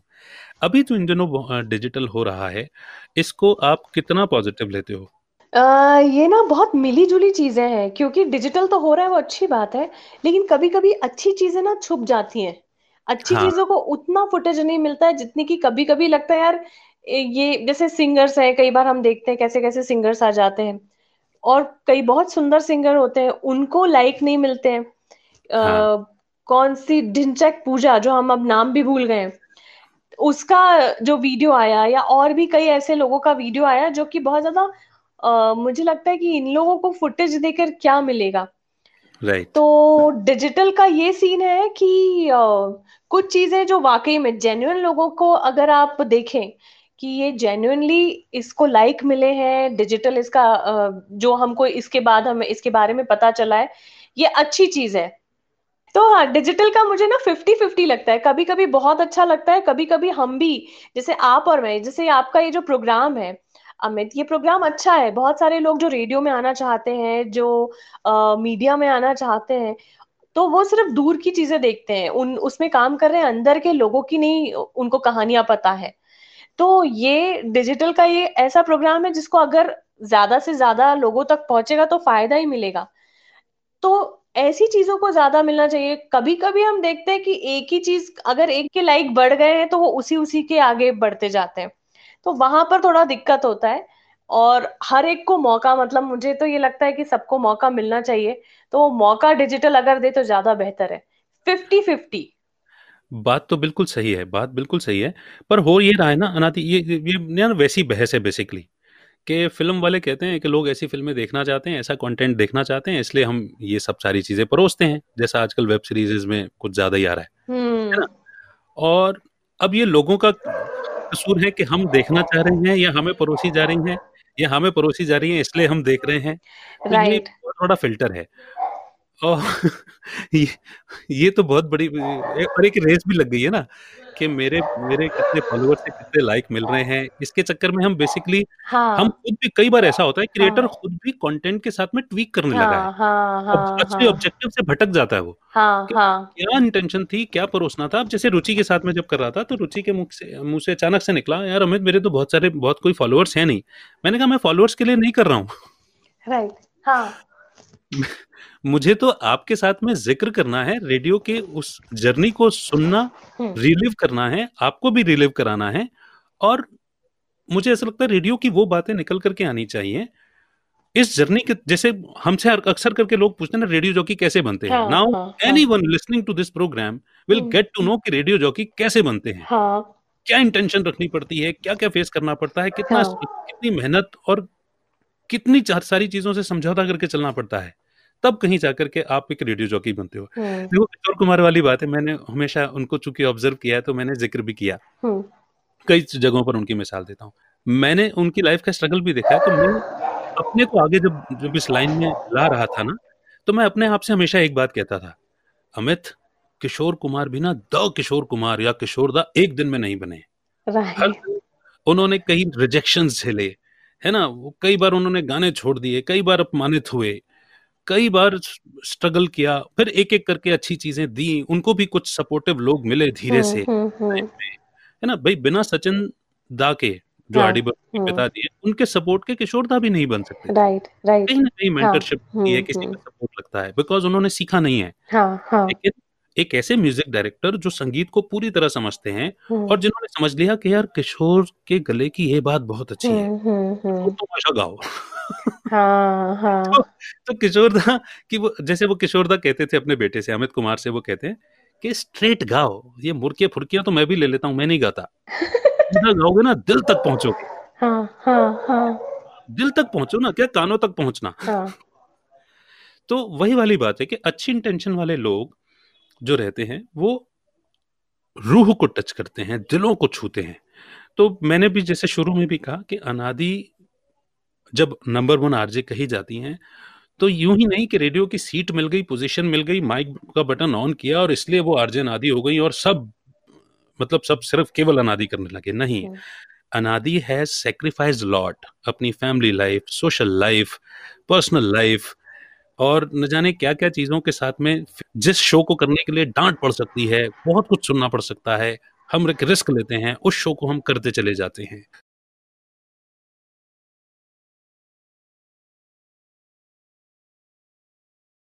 न जाने कितने तमाम लोगों की भीड़ है, उनके बीच में अपने आप को डिस्टिंक्टिव बनाना, कॉन्फिडेंस, आत्मविश्वास पैदा करके अपने आप को प्रस्तुत करना। तो धीरे एक एक दिन और इंटेंशन ऐड होती हम्म। है, तब कहीं जाकर के आरजे अनादि ब्लॉसम होती हैं, या खिलती। सारे आरजे, मैं तो कहूंगी कि अगर बहुत सारे, जैसे आपकी जो शो है, इस पर मैंने सभी का इंटरव्यू सुना है, हम्म, सबकी जर्नी के बारे में सुना है, मैं आपकी जर्नी के बारे में भी जानती हूँ। जब हमारी बातें होती थी तो मुझे लगता है कि कोई भी RJ, RJ Amit, RJ Anadi, RJ जो भी, वो ऐसे ही नहीं बने हैं। मतलब RJ Pinky, RJ Sukriti, right. Tina, सबकी अपनी एक जर्नी है। और उस बैटल से वो लड़कर इधर आए हैं। लेकिन और रेडियो भी ऐसे ही नहीं मिला है। रेडियो अपने आप में एक अलग दुनिया है, मतलब सच में एक अलग दुनिया है। जब तक आप इसमें रहते हो, आप इसी में रहते हो, और जैसे ही आप इससे निकलते हो तो लगता है ओ, ये भी एक अलग दुनिया है। क्या चीज याद आ गई मुझे इस बात पे। हाँ। एक तो मैं वो बात कहूं, उससे पहले मैं जिनका नाम लिया आपने उनका नाम लेकर मैं ये कहना चाहता हूं कि अनादि आपसे बहुत प्यार करती है, बहुत मिस करती है, हर बार जिक्र करती है। पारुल, पिंकी, सुकृति, ये तीन नाम मैंने अनादि की टिप पर सुने हैं और वो लिटरली आप लोगों को बड़ी शिद्दत से चाहती है। एंड समवेयर आप लोगों की बॉन्डिंग भी ऐसी रही होगी, कहीं ना कहीं एक दूसरे के लिए सपोर्ट रहा होगा। तो अनादि हमेशा आप लोगों का जिक्र करती है। अनादि वो भी है कि जिसे अपनी पोजीशन का शायद कहीं से कहीं तक कोई गुमान नहीं है। वो जब सीखने पर आती है या उसको चेंज चाहिए होता है, अपने आप को चार्ज करना होता है, तो उसे पता चलता है कि भोपाल शहर में थिएटर हो रहा है चाणक्य, अरे उसको शो जल्दी से रिकॉर्ड करना है, वो शो के लिए भागती है और उसको परवाह नहीं है कि कुर्सी मिलेगी नहीं मिलेगी। लोग जानते हैं वो आरजे अनादि, लेकिन वो आगे फर्श पर, फ्लोर पर बैठकर ऐसे मुंह खोले, और वो मेरे चाणक्य साथ में अमित भी थे। वो तो मैं सीख रहा हूँ उस साथ से। वो जज जी नहीं। की परफॉर्मेंस ऐसे देख रही है, वो प्रेस कर रही है कि क्या है ये। ऐसे अनादि जीती है। फिर अनादि को जब ब्रेक चाहिए होता है तो अनादि थिएटर भी करती है और प्लेस भी करती है, परफॉर्म करती है और बड़ा एक्साइटमेंट रहता है। फिर वो चार्ज हो जाती है कुछ दिनों के लिए, then she come backs to, फिर कहती है, चलो अब कुछ नया करेंगे। This is how she lives. तो मैं, मुझे लगता है कि अनादि के बहुत सारे एस्पेक्ट हैं जो शायद तय समय सीमा में पूरे भी नहीं हो सकते, उतनी सारी बातचीत भी नहीं हो सकती। पर हाँ, फिर भी मुझे लगता है कि हमने आज बहुत कुछ डिस्कस किया। राइट। मैं ये सोच रही हूँ कि ये तो आप हम लोगों की जर्नी बात कर रहे हैं, लेकिन अगर कोई आपकी जर्नी, मतलब ये इस प्रोग्राम को स्विच कब होगा कि इस साइड हम बैठे हैं और इस साइड अमित बैठे हैं, तो कभी भी वो करेंगे। जर्नी भी अलग ही होगी। बहुत सारी चीजें, क्योंकि कुछ चीजें तो मुझे मालूम है कि आपकी जर्नी की कैसे शुरुआत हुई, कैसे आपसे बहुत सारी सारी चीजें सीखी। मैंने आपसे मतलब मैं बिग एफएम में जब आई ना, तो भी मैं कहूंगी कि मैं थोड़ा सा गुस्सैल कह लो, या जो चीज नहीं मिली तो जिद्दी कह लो, वो सारी चीजें थी। और जब बिग एफएम में आई थी तो कुछ अलग एक ट्रैक चल रहा था, पर्सनली। तो उसके बाद मैंने आपसे जो चीज सीखी, मैंने आपसे और अमिता से, कि जो चीज है उसमें आप किस तरह से एक्सेप्ट, हाँ। एक्सेप्टेंस जो होता है ना, अमिता से मैंने एक्सेप्ट करना चीजों को सीखा। और आपसे मैंने पता सीखा कि पेशेंट जो होता है ना, पेशेंस, पेशेंस जो होता है, हाँ, सॉरी, धैर्य, हाँ, धैर्य। हाँ, तो जो धैर्यता जो है वो आपसे मैंने बहुत सीखी, क्योंकि मेरी फाइट अक्सर हो जाती है अपने प्रोग्रामिंग हेड से, या जो मेरे साथ रहते हैं। तो मैं आपसे कई बार गुस्से में फाइट करती थी, और हाँ। गुस्सा जब आता था तो वो नॉन फिल्टर गुस्सा होता था कई बार। अच्छी बात है, ओरिजिनल है, ओरिजिनल। तो बट वो मैंने देखी कि कई क्योंकि वो उतने मेच्योर मुझे लगे ही नहीं। ऐसा नहीं कई कि जो मैं लोग उनसे होते बात थे नहीं करूंगी, वो फिर जस्ट हम मुझसे कभी कभी बात भी परखते नहीं हैं करते लोगों थे, को।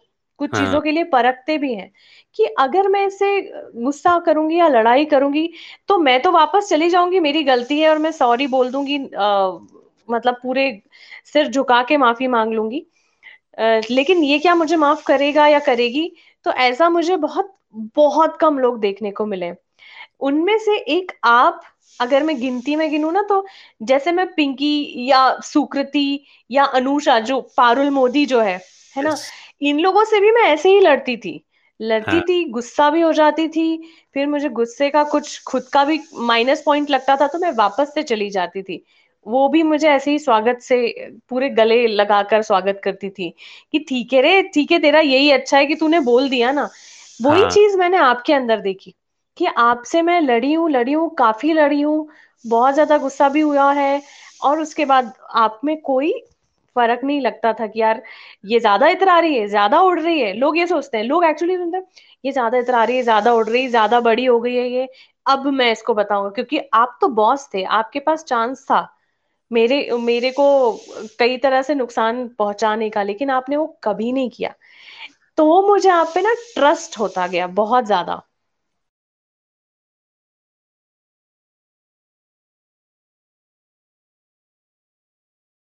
मैं देखो, थैंक यू उस अच्छे ऑब्जर्वेशन के लिए। और जिनका नाम लिया आपने, देखो मैं पिंकी से तो बहुत ज्यादा बातचीत नहीं हुई है, लेकिन पारुल तो मेरी कितनी अच्छी दोस्त है हाँ, आपको पता हाँ, ही। हाँ, मुझे ऐसा लगता है ना अनादि, कि एक चीज मैंने, आपने भी सीखी होगी लाइफ से, जैसे आपने खुद भी कहा कि कई बार हम परखने के लिए भी लोगों को करते हैं। हाँ। मुझे एक बात ऐसी लगती है कि यदि आपने सबके सामने कोई कड़वी बात बोली है, कोई कड़वी दवा पिलाई है, तो जाहिर सी बात है ना कि कड़वाहट को अंदर नहीं रखा, फेंक दिया। लेकिन ये आपका बड़प्पन, मतलब लेकिन इसने, मैं। पर इसका दूसरा पहलू देखो, किसी ने जहर फेंका नहीं, अंदर कड़वाहट को फेंका नहीं और अंदर रखी हुई है। वाओ। उसका उसके उस वाओ। है कि नहीं? तो मुझे लगता है कि जैसे अकबर का अंगूठा कटा, उसको दर्द हुआ, उसने कहा बीरबल को 15 कोड़े की सजा दे दो, है ना? तो वो, उसकी पावर भी है, उसकी अपनी अंडरस्टैंडिंग है, और उसको दर्द हुआ और उसने वैसा रिएक्ट कर दिया। हम्म। वो कोई हम्म। बीरबल का ऐसा बुरा नहीं चाहता, है ना? तो सिमिलरली अगर कोई बात अच्छी नहीं लगी, या कई बार ऐसा होता है ना भाई, कल भी अच्छी बात हो रही थी रुचि के साथ भी, कि भाई बहन भी आपस में झगड़ते ही है ना, हो हम्म। जाता है झगड़ा। हम तो घर से ज्यादा समय एक दूसरे के साथ बिताते हैं। कई बार ऐसा होता है, मेरे मन में कुछ और चल रहा है, आपके माइंड में कुछ और चल रहा है, आपके इमोशंस किसी और ट्रैक पर हैं, मेरे इमोशंस किसी और ट्रैक पर हैं। अभी लाइन मैन ने ट्रैक अलग अलग किए नहीं, और दोनों ट्रेनें आपस में टकरा गई। तो कोरिलेशन तो होगा, वाओ। टकराव तो हाँ। होगी। अब टकराव के बाद हमको क्या करना है? टकराव के बाद हमें यही तो समझना है, इंटेंशन देखो ना। यदि इंटेंशन बुरी होती तो मन में रख लेते, और किसी अलग तरीके से बात निकालते, किसी अलग मौके पर बात निकालते, पर आपने कह करके वहां आपने अपनी तरफ से खत्म कर दिया, अंदर कुछ नहीं रखा। अब सामने वाले व्यक्ति की भी समझदारी यही बनती है कि जब उसने अपना दिल साफ किया है, तो हम अपने दिल में क्यों मैल रखें, क्यों कड़वाहट रखें? पर ये ऑल्दो इट्स चीज ऑल ना अबाउट बहुत अंडरस्टैंडिंग। कम मुझे बहुत। और पता है, मतलब मैं कहूंगी कि जो पिंकी है या पारुल मोदी है, या एक दो और मुझे फ्रेंड जो नॉन मीडिया वाले भी हैं, वो लोग तो मुझे बहुत पहले से जानते थे, है ना। यहाँ पर मेरी और आपकी मुलाकात तब हुई जब हम लोग रेडियो में काफी रेडियो कर चुके हैं। दोनों के पास रेडियो का एक्सपीरियंस है, दोनों चीजें कहने को आप भी, आप मेरे बॉस थे तो बोल सकते थे बहुत सारी चीजें। और ऐसा नहीं कि आरजे गलतियां नहीं करता है, हम भी गलतियां करते हैं। और उस गलतियों को, जैसे शास्त्री सर ने पकड़ा था कि इसने कितने पेड़ गिने और दूसरे दिन और तीसरे दिन का क्या है, हाँ तो ऐसा नहीं कि प्रोग्रामिंग हेड को नहीं पता रहता है। सबको करते करते रेडियो और काम, एक ही काम करते करते बहुत पता रहता है। तो बहुत सारी चीजें आप पकड़ सकते थे, बहुत सारी चीजें आप मुझे बोल सकते थे, ये गलत किया तुमने भी तो ये करा। पर वहां हम्म, आपने कभी बदला नहीं निकाला। पिंकी, पारुल, सुकृति तो मेरी दोस्त थी, तो वो अलग लेवल पे। यहाँ मैं बॉस को भी अगर मैं बोल रही हूँ, और वो बॉस कितना मिच्योर है, और ऐसा नहीं कि मिच्योरिटी का मतलब है ये है कि 60 साल का इंसान ही मिच्योर है। एज ग्रुप, आसपास वाली एज ग्रुप में भी वो इतना मिच्योर है। और मुझे लगता है ये मिच्योरिटी मतलब किसी का वास्तविक स्वरूप और नेचर बदलता नहीं है। तो वो आप पहले भी ऐसे ही होगे। देखो अब एक बात बताओ, मैंने कब अपने आप को बॉस बोला? मैंने तो यही बोला ना, अनादि मेरी दोस्त है।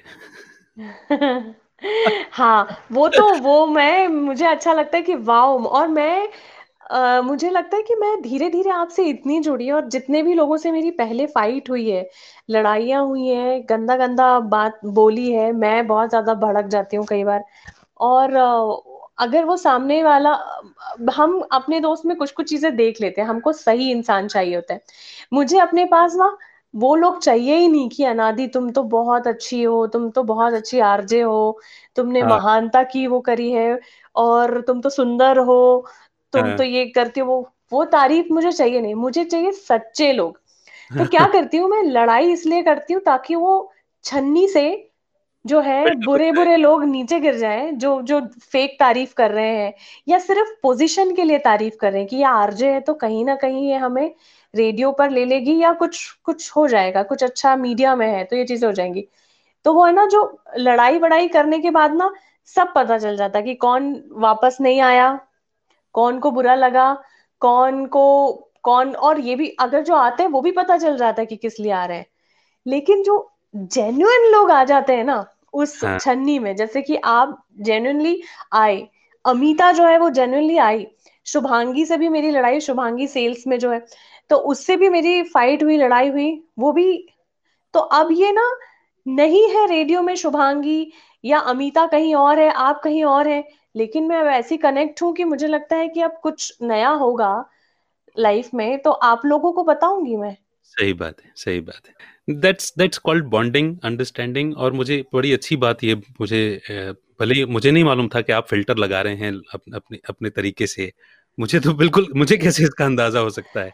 But it's great. I always wanted to, मतलब मुझे ऐसा लगता था कि देखो, बात तो मैं वही कह रहा हूँ जिसके लिए आपने मना किया।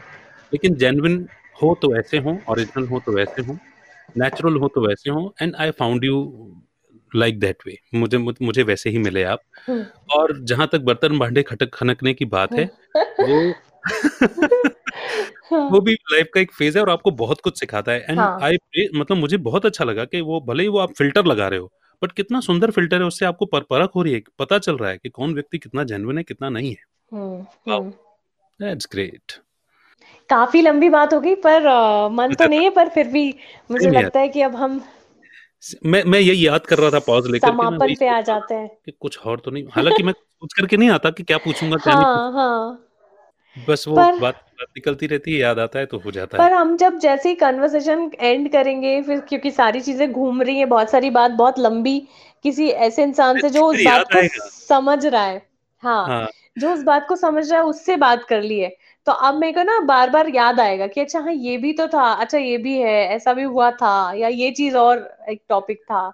आई नो, मेरे वो होगा और वो आएगा भी सही। फिर मैंने ना अभी आज आज दिन में ही मैं सोच रहा था कि कुछ महीनों के गैप के बाद ना नेक्स्ट लेवल डिस्कशन शुरू करूंगा। ये तो जर्नी हो गई। हाँ। अरे एक एक और एडवांस चीज, लेवल। आपका ये जो डिस्कशन या जो आपका ये जो शो है ना, ये हाँ, बहुत अच्छा है। मतलब आपके डिस्कशन और आप जिस लेवल से बात करते हैं, जो आपके गेस्ट हैं, उन लोगों की बातें वो भी सीखने को मिलती हैं उनसे भी बात, मतलब जब वो करते हैं तो। ट्रू, और ट्रू। आपके बीच बीच में कुछ चीजें एक्सपीरियंस, उसको अलग ढंग से बात कहना। जब मैं बिग एफएम आई थी, आपने एक बहुत अच्छी बात बोली थी शिव को लेकर, और कई बार अपसेट थी मैं किसी बात को लेकर, वो आपको पता है, पर मुझे भी मालूम है, पर हाँ वो अपसेट थी मैं हाँ, कुछ। हाँ, तो आपने बोला था कि देखो, तुम अभी अगर मान लो यहाँ पर अकेली हो, हाँ, तुम सिर्फ खुद को देख रही हो, अब वही हाँ, चीज तुम 6 मंजिल से नीचे देखोगे तो कितने लोग होंगे, और कितने लोग वैसे ही दुखी होंगे।